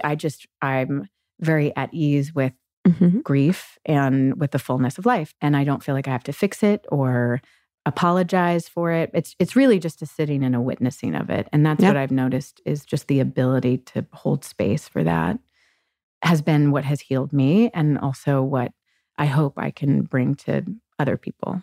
And I found a lot of that type of support at Onsite because what I've noticed is I needed a place where I could fall apart, like totally fall apart. And because I feel very responsible in my life. Like I'm normally in a position of responsibility. It's one of my like walks on the planet is to be in great responsibility. And I'm also very comfortable in that space too. And I needed to go see what was going on because I'm like, I'm having trauma responses. And on site, they have group options and then you can also do solo. So I did 2 days of just me with a therapist and I went into a 5-day group. And How also cool. it was amazing. Like, and also their modalities I think are so what I'm interested in too. They do a lot of, you get up on your feet and you do work in your body and it's not talk therapy so much. It's really like working and trying to work the trauma through your body. Amazing. It is amazing. And it's such a beautiful, like it's, they call it like the therapy of hospitality too. Like it's from the moment you arrive, but they take your phones away. They take your computer away. That's great. We all need They that. take all of your, anything that can distract you. Everything gets taken away. For how long? Well, it depends. Like, you know, like you can 5-day group or if you do solo, they can cater it to what your needs are. Yeah, I'm just like, I freaking love this stuff. but also turning 40 is an interesting time as well. So it's interesting that your year was like the year like 40, that transition. And we had gone back down into lockdown. Like it was like the pandemic had flared back up. Right. And I couldn't have a party. And I was like, well, maybe I'd like 40 more years of joy. Right. You know, like maybe that's a possibility. And so I called Miles and I said, look, I have this week. It happens to be leading up to my 40th birthday. I can't imagine a better gift to myself than the gift of healing. Is it possible we could work something out? And he really made it happen, like him and his team. And it was transformative. I felt like there was a plug at the bottom of my tailbone and I had put it into the socket of the sun. Like that, I felt so energized. Wow. In a way that I hadn't in years.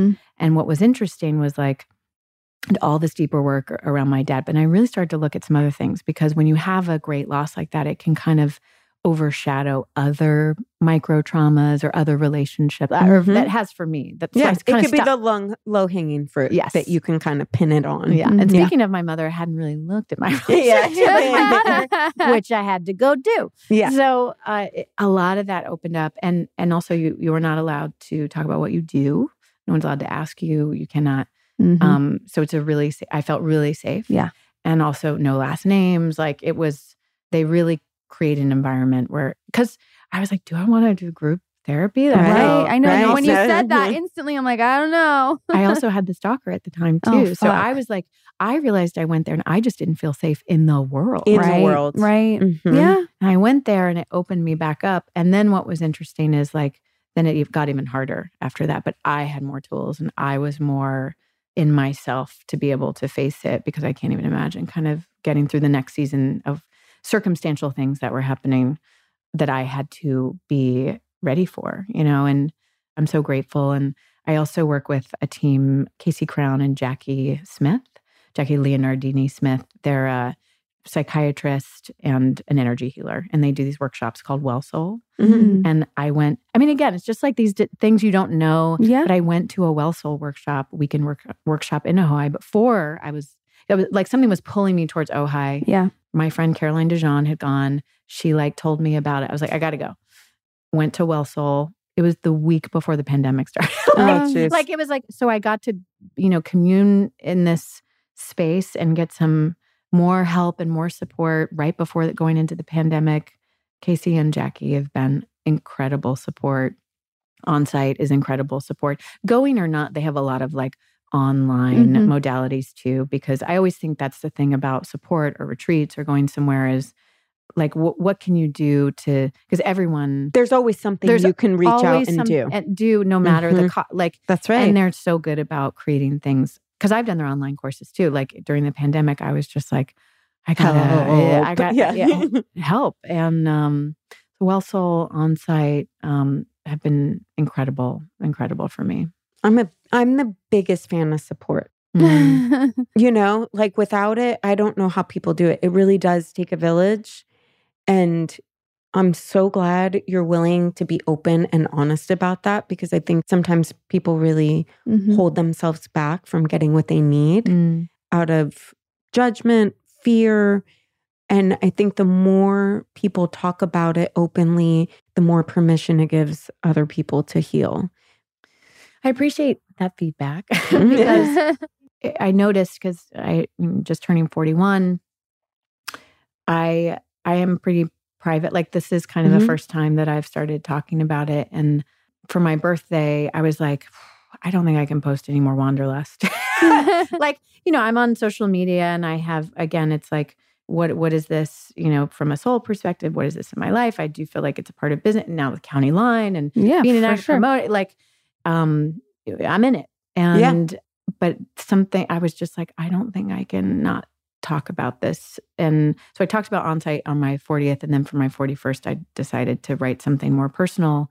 And show it to my son first, who is like, if you're not comfortable with me posting this, like, because it brings him into it as well. And he had notes for me, feedback.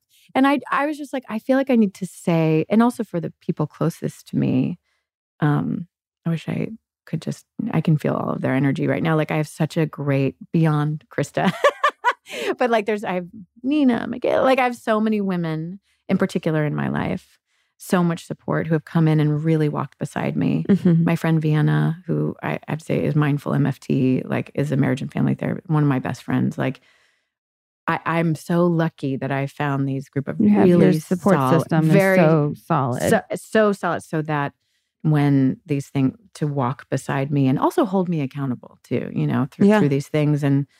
But I was like, I don't think I can not speak to this because that is what has really been going on. And it almost felt like disrespectful to the people. Right. And so it was very interesting. It was I spoke about it. And I also like nobody reads this. Nobody will read this. Like, I always think that, like, nobody will read this. And showed it to my son. I posted it. And then I was coming back from Europe. I was on a 10-hour flight. And when I got off the plane, it was wild. Like, I was like, oh, interesting. People really, it opened me up to talk about it because I am very private. I have a child and, I have a personal life that I'm really interested in protecting. And I think I've always wanted to create some distance from me and my characters as well.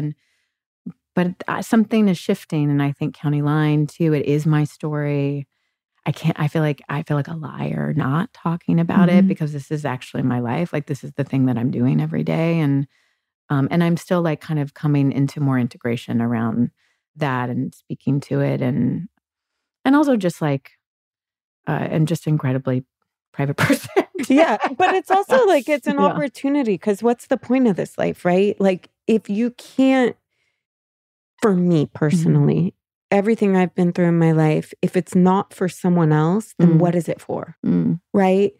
If it's not to help people, if it's not to add a slice of comfort in someone's life or to help them see something, then it was all for nothing. Right? I love hearing that. I feel like I need to hear that more and more encouragement around that because I'm curious how you feel about this as an actor. I struggle with not wanting it to feel like it's just about me. And I don't know if that's like just my actor brain story of like, if I say anything, will people see the message or will they just feel like it's more energy back toward me? And that again is like being the product, right? How do you feel about this? God, it's really interesting because you keep talking about your privacy and like being open and then what's going to come from that. What are people going to think of that? Whatever. And I've always been super private as well. And like now doing like, even this podcast, right? And you're opening yourself up and you're saying things and you're telling stories that are so open. But I think part of that coming into your 40s and just kind of owning it and like, wait a minute, I'm 41 years old. I have lived a lot of life. And if I can share anything, even if it's excruciating or even if it's, uncomfortable, if I can share any of this and it can reach anybody and it's relatable, aren't we in a position to do that? It's hard. When did that shift for you where you started to open up to that? I think after being like gone through real trauma in my life, it opens you up in a different way. There's like a deeper thing inside you that's been ripped open. And you're like, oh, fuck, I have to deal with real shit. Things were kind of easy for a long time. And I didn't have to really look at things or how to cope or how to survive. And having gone through those things and being like, oh, you can survive anything. Like, you're always okay. You're always gonna be okay. But you have to go through the things, and there's some people that can't see the other end of it. But being on the other side of things, you're like, okay, if I can share anything, and I'm not saying it's from an ego standpoint or from, hey, this is how you do this or whatever, but even just being open and transparent, and whether it's like a mom thing, a family thing, a relationship thing, but just being relatable and having accessibility to your own pain and your own coping mechanisms, I think it's a gift. That's so beautiful. I mean, what I'm hearing is like just helping people feel less alone. Right. And and holding space, right? Yeah. Like that's For sure. and that's what I love to do privately. I don't have a lot of experience doing it more publicly. And it is hard. It's super challenging, and I still struggle with it. And I'll go back and be like, do I really want to share that? Do I want to keep, I mean, that's beautiful to create something yourself, because then it can be on your own terms. It's on my terms. Yeah. It's not what's written about you or, what people assume, because there's a lot of judgment and all of it. So it's like, I have a platform where I can share what I want to share in a way I want to share it. So, but it's also like one of my favorite Marianne Williamson quotes is, she said, when she was going to start teaching Course in Miracles, and she got that voice in her head that said, who am I to do this? And then the voice came back, and I'm botching this, but basically, who are you not to? And in this life, I believe our challenges are our gifts, and it is the ego that will come in and say, oh, well, then you're making it all about you. That's only the ego, because your soul is never going to speak to you that way, ever, right? But and it's also my favorite quote is, it's none of your business what other people think of you. My mom would always say that to me. And that's a little bit of it too, It's like, the ego will come in and say, oh, you're it's for attention, or you're making it about you. But that to me is the difference between the soul and the ego, is the soul will always be loving, will always be kind, and will always be growth oriented. And the ego will always be contraction to keep you small, to keep you comfortable, and to keep you safe.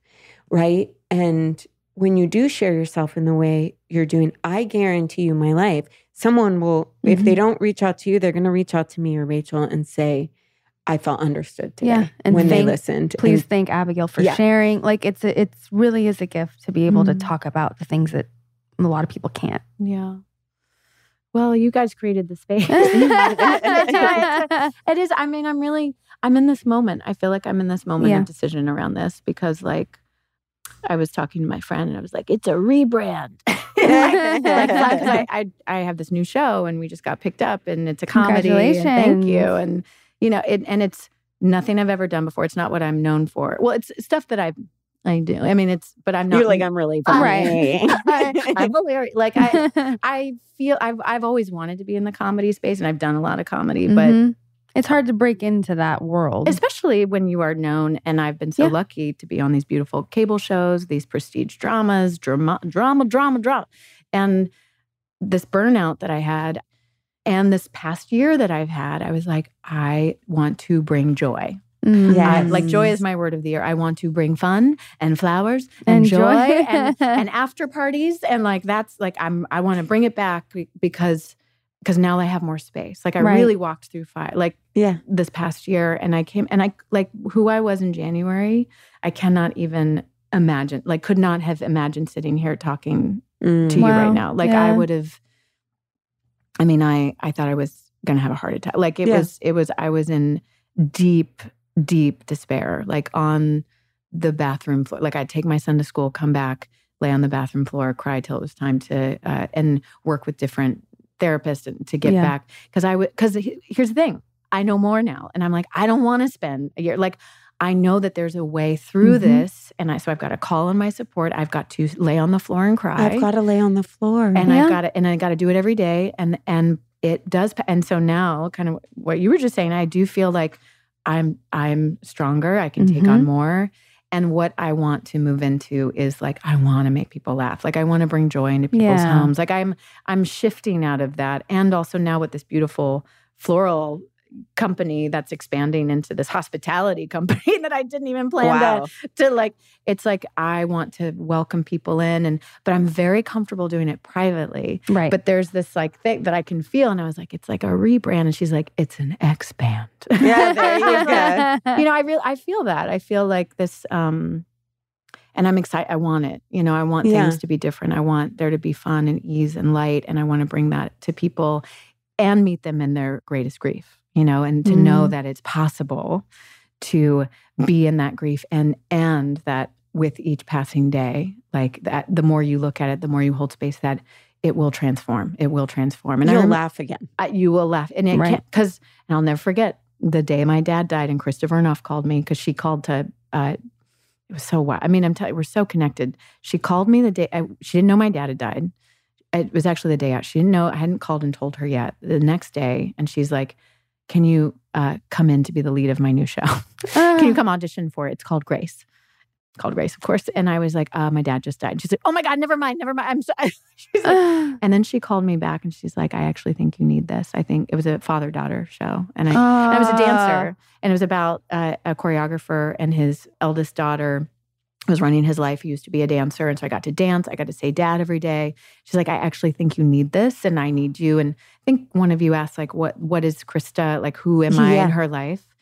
I think I activate her stories. Like she's not an actress in front of the camera, but I can embody. I mean, she does. She says, "You're my muse." Like, you can take my intonation, the thing I want to say, and I can move it through you. And it's like you can physicalize the things that I'm wanting to say, do, feel, and every version. But I'm always playing her. It's interesting. Like, she cast me as her, and all of when she really needs something that is her story, it's me. And so there's just something where I know it's really cool. It's so cool. Because I am not I mean, she is a phenomenal writer. Like, she is a writer. And she is an artist. But I feel like I've just been called to embody when she really needs to tell her story. Because I get to tell my story through it too. Yeah. Oh my gosh. It's so fun. And such a great working experience as well. But, you know, and what's your comedy that's happening? Well, it's the Untitled Michael Malley Project. Okay, got it. I didn't know if you wanted to No, it's great. I mean, we just literally found out last week that it picked up. Congratulations. And it's amazing. It is my dream. We shot I love Mary Tyler Moore. I grew up on sitcoms. Is it a sitcom? It's a sitcom. You're so lucky. Live audience multicam sitcom. You're so fucking lucky. I know. That is the dream. Congratulations. It is the dream. And it was a lot of things. It was the year that I just had. I was like, fun, like light, joy. Also, my son being a teenager. Yes. And not one the hours. The hours. And, you know, he really needs me. And I want to be in his life in a way that I haven't been able to for the past 10 years. Like, I'm in his life, but I was always traveling and leaving. And, you know, that was a very intentional shift. And I read it, and it was just great. Like, Mike O'Malley, I don't know if you know his work at all. He and I had never met in person, but he's an actor as well. And we were both cast on a show called Wayne, but we never met, which is a comedy, but it's like a dark comedy. Sierra Bravo. I play her mother on the show. Oh my God. Yeah. No She's way. phenomenal. She was is awesome. so special. She's God. so special. Isn't she? Like, beyond her years, man. Oh, yeah. My we goodness. were blown away by her. Yeah, she's incredible. So I play her mother on the show.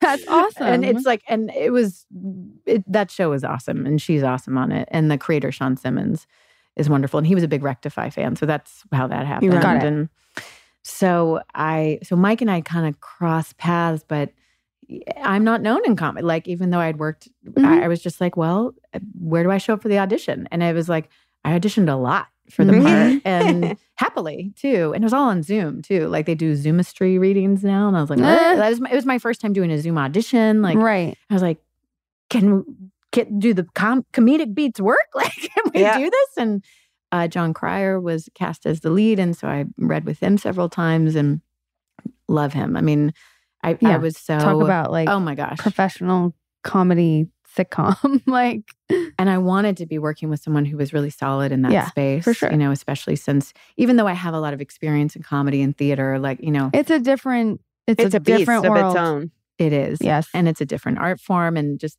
So I knew I was going to be on a quick learning curve. And so I was very grateful that we were not worried about John, you know? Yeah. And then Donald Faison is, and we're not worried about Donald. No. Did you work with him No, too? I know him well. He's, yeah. Love him. Love Donald. And shoots in LA. I mean, it's the dream. It literally was my dream. Good for you. And thank God for my manager and agent found it. Like they were just like, this is you. And I read it and I was like, this is me.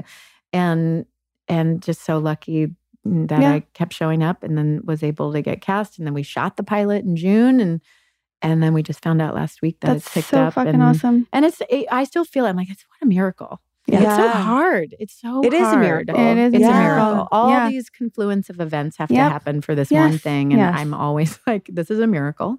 It's beautiful. Serendipity. Oh my But it God. sounds like all you're around. working for your miracles. Mm. It sounds like You're- you're really showing up. And, I think that, yes, miracles happen. But my belief is spirit meets you at your point of action. Mm. And it sounds like you are taking a lot of action to put yourself in the environments to create miracles. You are. Yeah. 100%. And I'm really starting to move into more trust, like trusting the universe, asking, like, I don't know if I haven't, but there's something I don't have the language around it because I'm in the middle of it right now. It's just like really noticing the universe showing up for me. And part of my work too is to work on receiving, allowing, having support, being supported. And like you said, moving into my I'm in a different space with all of this. And I'm really interested in creating spaces for fun and joy and magic for other people to find, but I'm learning today, I'm like, part of my work is to remember to not just create it for other people, but for myself too. Have a blast. Yeah. Right? That's what it's about. Oh yeah. There you go. Yeah. So we'll see what happens. We start shooting next year. And That's so exciting. I'm so delighted by it and so curious. All the things that come in, when you're doing the work and doing everything for yourself. I'm so curious how you two met. I don't know. We grew up, we're best friends since high school, junior high. Yeah, we've known each other. Grew up good 20 some odd years. My gosh. Okay. Yeah. Now I understand. Yeah. Now you get it. Yeah. That's all I have to say. Now I understand. Yeah. Got it. But I mean, we're soul sisters. Yeah, that's right. But this has been so inspirational and just, I admire you so much and everything you've been through. Me too. And being so open and having such beautiful conversation and coming here and all of it. Yeah, well, it's beautiful. This is, thank you for having me. Thank you. Are you kidding? Yeah, I really I'm so happy that Amy connected us. Yeah. I'm just in awe of you. So thank you so much. Oh my gosh, you too. Thank you for having me. I appreciate it.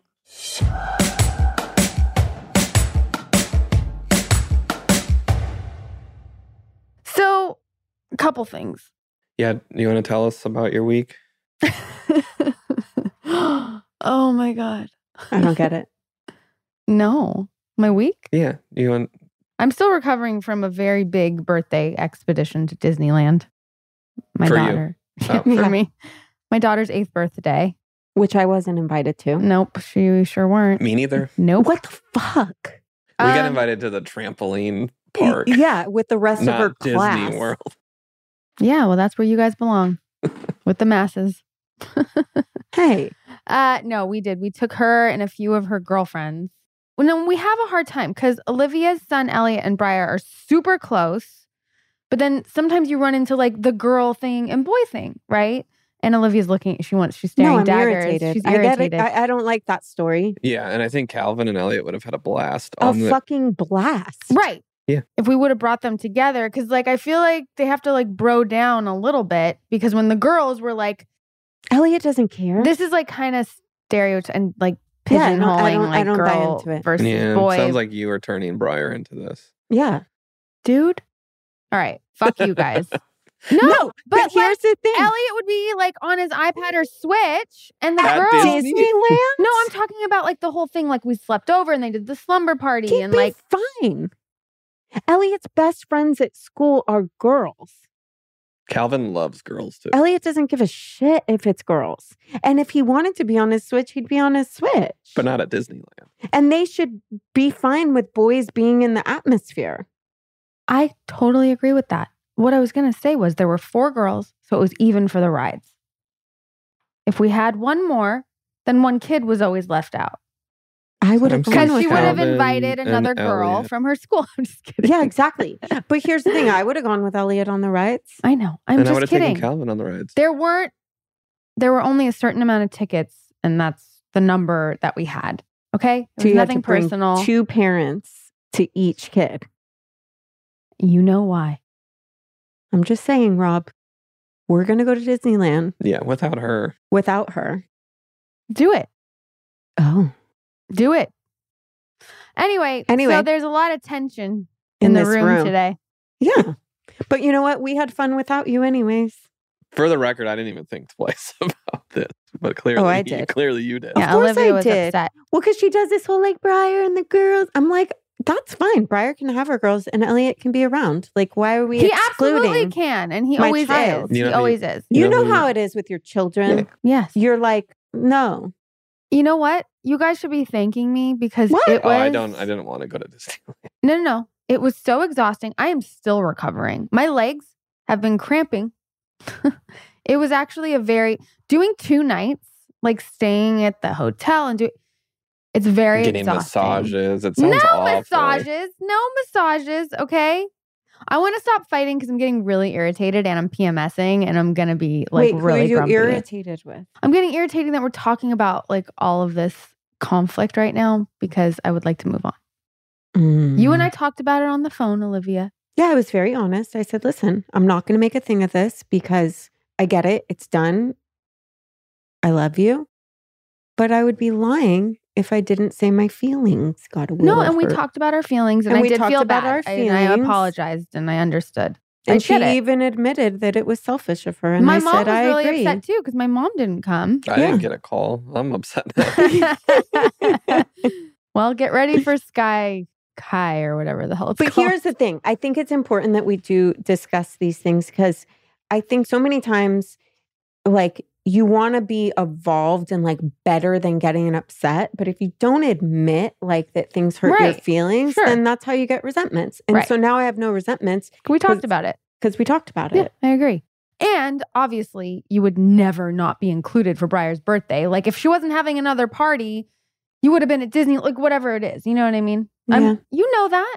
I know. They're fucking like cousins. Like, Calvin, on the other hand, I'm just kidding.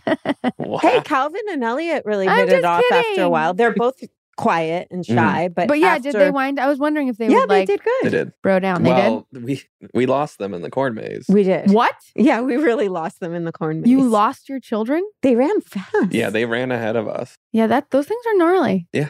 And then They're very How'd you find them? similar, They're still though. there? they're still there. Yeah. We gave up It was a good like 3-4 minutes of of where are Yeah. they? And Wow. her panicking. yeah, I was a little panicked. I get it. But it was different because I didn't have Shepherd. And Oh, so got it. I felt like She kept telling Elliot all day how much she missed Shepard. You mentioned it a few times. I'm just not used to going places with Poor just Elliot. You're Elliot like, was isn't this great. weird? It's just me and you hanging out. I hate this. I didn't. I had a great time with him. He's so easy. Like when it's just us two, I'm like, wow, this is really easy. If Shepherd would have been there, that would have been a lot different. Yeah.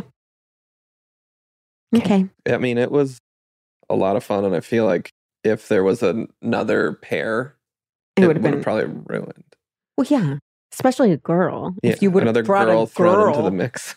Yeah, exactly. My point exactly. No. Disagree. I don't Would like have the been whole ruined. girl Would have boy been ruined. separation No, I don't thing. either. And we don't do that. They always play. They don't do that. It was just, anyway. I have nail polish on and I accidentally hit my wall. And you know how nail polish colors your white walls if you Look at scrape her your nail? trying to change this subject. Well, Rob looked at me like, what are Yeah, you what just doing? happened? She's And I'm hitting the explaining. wall trying to get out of this. I am hitting a wall. Abigail. Yes. Love her. Loved her story. Oh my God. I know. Crying. It was really touching. And gosh. She's one of those people that.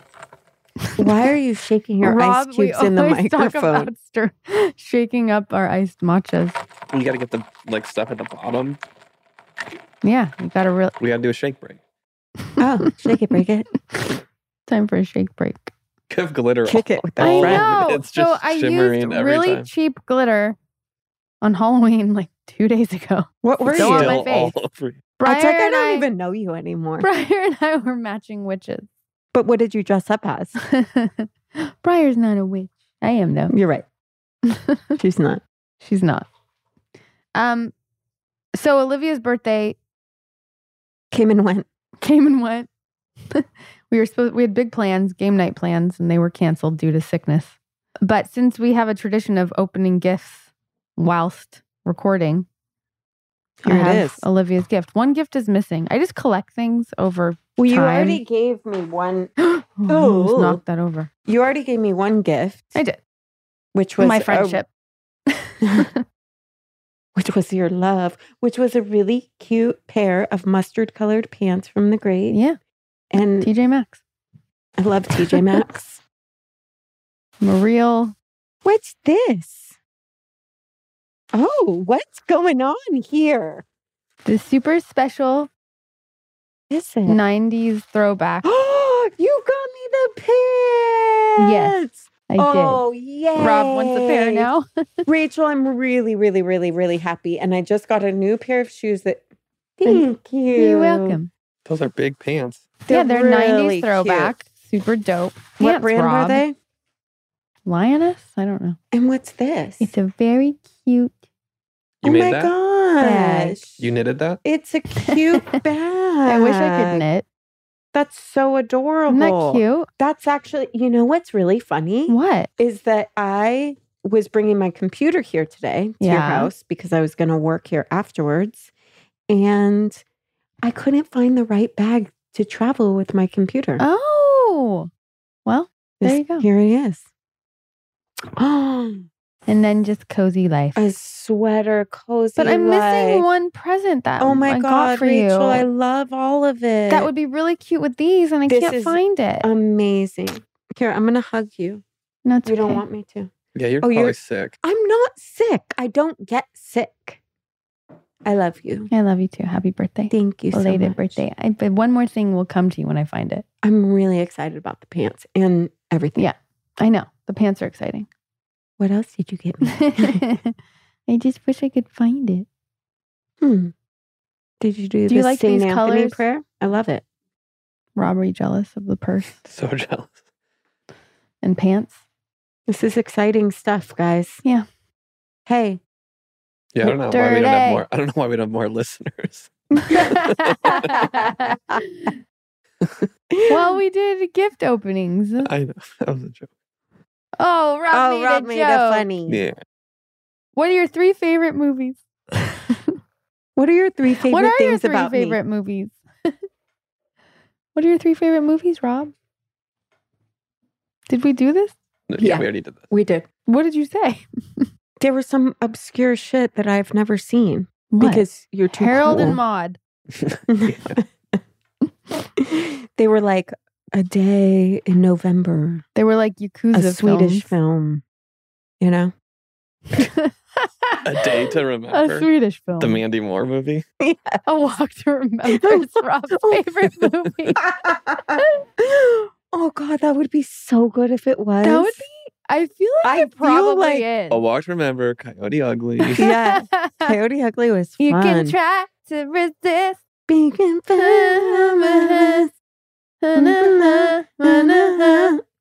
Can't fight the moonlight. Yep, rack up those listeners. Here we go. Oh, Rachel. What? So Jeff and Oh. Rachel have had the same therapist for a long time. Okay. And she retired, Rob. And yesterday, Jeff was telling me a story about how she was saying goodbye. And she was like, I'm going to blow you 3 kisses. And he was like, why? Is this on Zoom? On Zoom. And she's like, I don't know. No, it's in person. 70-year-old lady blowing him kisses. And then she said, and I want you to end the call. And then he told me that story and I started sobbing. I was like, oh, because it's so meaningful. Like she wanted him to be the one who ends it because that's Because it. he's cured now. And No, she strongly suggested he keep going to therapy. And Elliot comes in the room and is like, why are you crying, Mom? And I was like, because Daddy's therapist retired. And he was like, what's a therapist? And Jeff's like, it's someone you go and you talk about your feelings. Like if you're sad, if you're upset, they help you work through it. And I said, well, you can also go when you're happy. It's good to just have someone to talk about your feelings with. And he goes, any feeling? And we're like, yeah. He's like, disgust.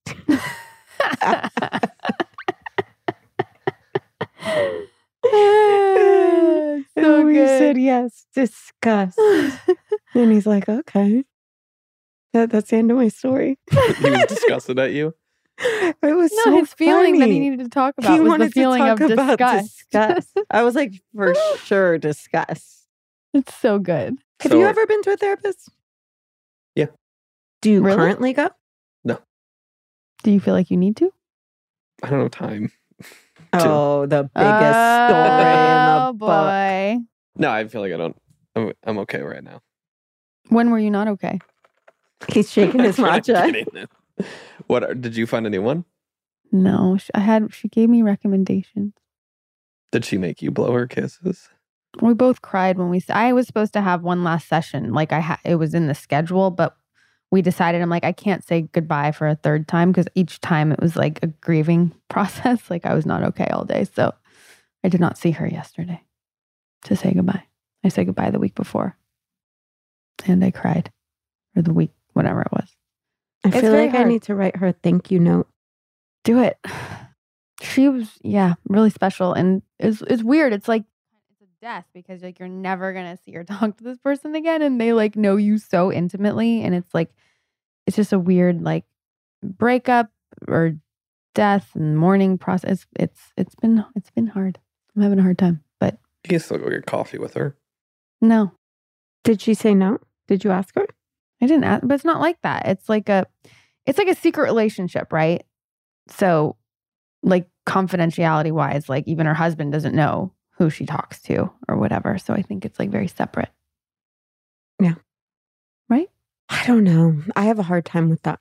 Like when you're coaching, you don't Yeah, I mean, you because- come on the podcast and talk talks about it. everybody's problem. Yeah, Yeah, but they don't say who they are. I was joking. Yeah, we were joking. Oh. I'm like, No, oh, I you actually do? You do? But I have clients that like we were with one of my clients this weekend. And I don't Who?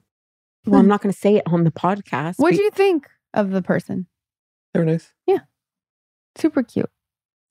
But like when I like get close to people, sometimes I agree with those boundaries. And sometimes I'm like, well, you know what?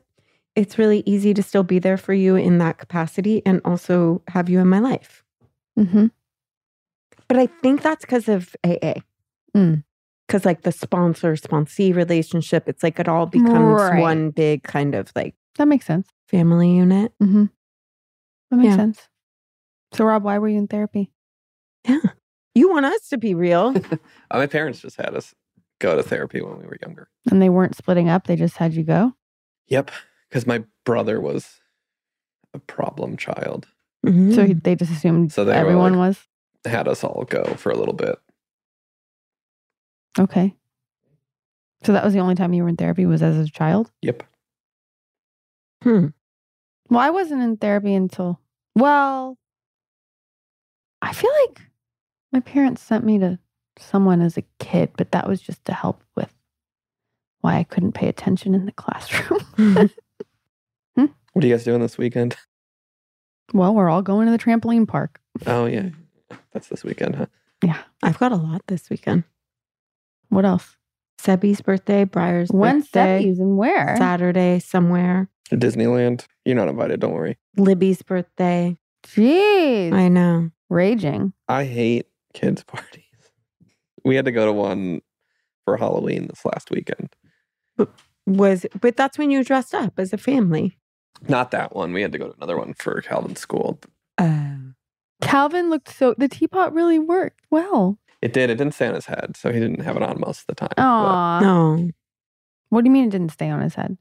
It just kind of like fell forward. It was too heavy. Well, we took the sandbags out of it. I think it just wasn't You got the picture sturdy though. enough. Yeah, we got the photo. Did Shepard anybody wouldn't know dress who up. it was? There was A couple people. Shepard didn't dress up. He He just wouldn't went dress trick or up. treating as He Shepard. would not trick or treat either. He wore his skeleton pajamas. He would walk up to the house. Elliot would say trick or treat, and they'd say, "Do you want candy?" And he'd go, "No." He didn't trick or treat. So did you have to sort through all the candy and take out Yeah. everything except for gummy ones? Like, Yes. So he could only eat the like Skittles, Starburst, that kind of stuff. Yeah, All yeah. the chocolate You had have. to eat. Yeah. I've eaten a lot of chocolate. Did you bring the minty Oh, did you melts? forget it? I forgot. them. Rob. Yeah, I ordered mint menthol wax, and Ah, I'll bring them. blast. It's all mint. Where's my Girl Scout cookie stuff that I ordered? Oh, the Girl Scout cookie stuff. We're sorting it on the 12th. hall is the 12th. Yeah. So when should we expect delivery? It's kind of. I'm what- not going around personally driving around delivering. Well, it said on the Yeah, I choice. mean, that's what we paid for. Yeah. No, you didn't. You didn't pay. If you paid, it would be delivered to your house. No, we It was paid. free. We paid for all our goods. Oh, yeah. Yeah, and it said Rachel will drop these off. It in a said, horse "Do and you want buggy." the Girl Scout to give it to you directly?" And I said, "Absolutely." Yeah, so Briar will go around. You're gonna send her in an Uber. Yeah. In an Uber. Yep, that's right. She's going to Uber all the Girl Scout goods to everybody. Has she watched True Beverly Hills? No, but we're going to do that. That's so fun. Yeah. We That's have the like a best plan movie. with the Girl Scouts, Yeah. you know, and watch it. Because it's absolutely the best. It's Please tell me the you know best. True Beverly Hills, Rob. Oh, food's here. Do you know True Beverly Hills? It's so good. Get out. Oh, All good. right. Food's here. We gotta go. Okay, we got to go eat. Thanks, guys. Bye.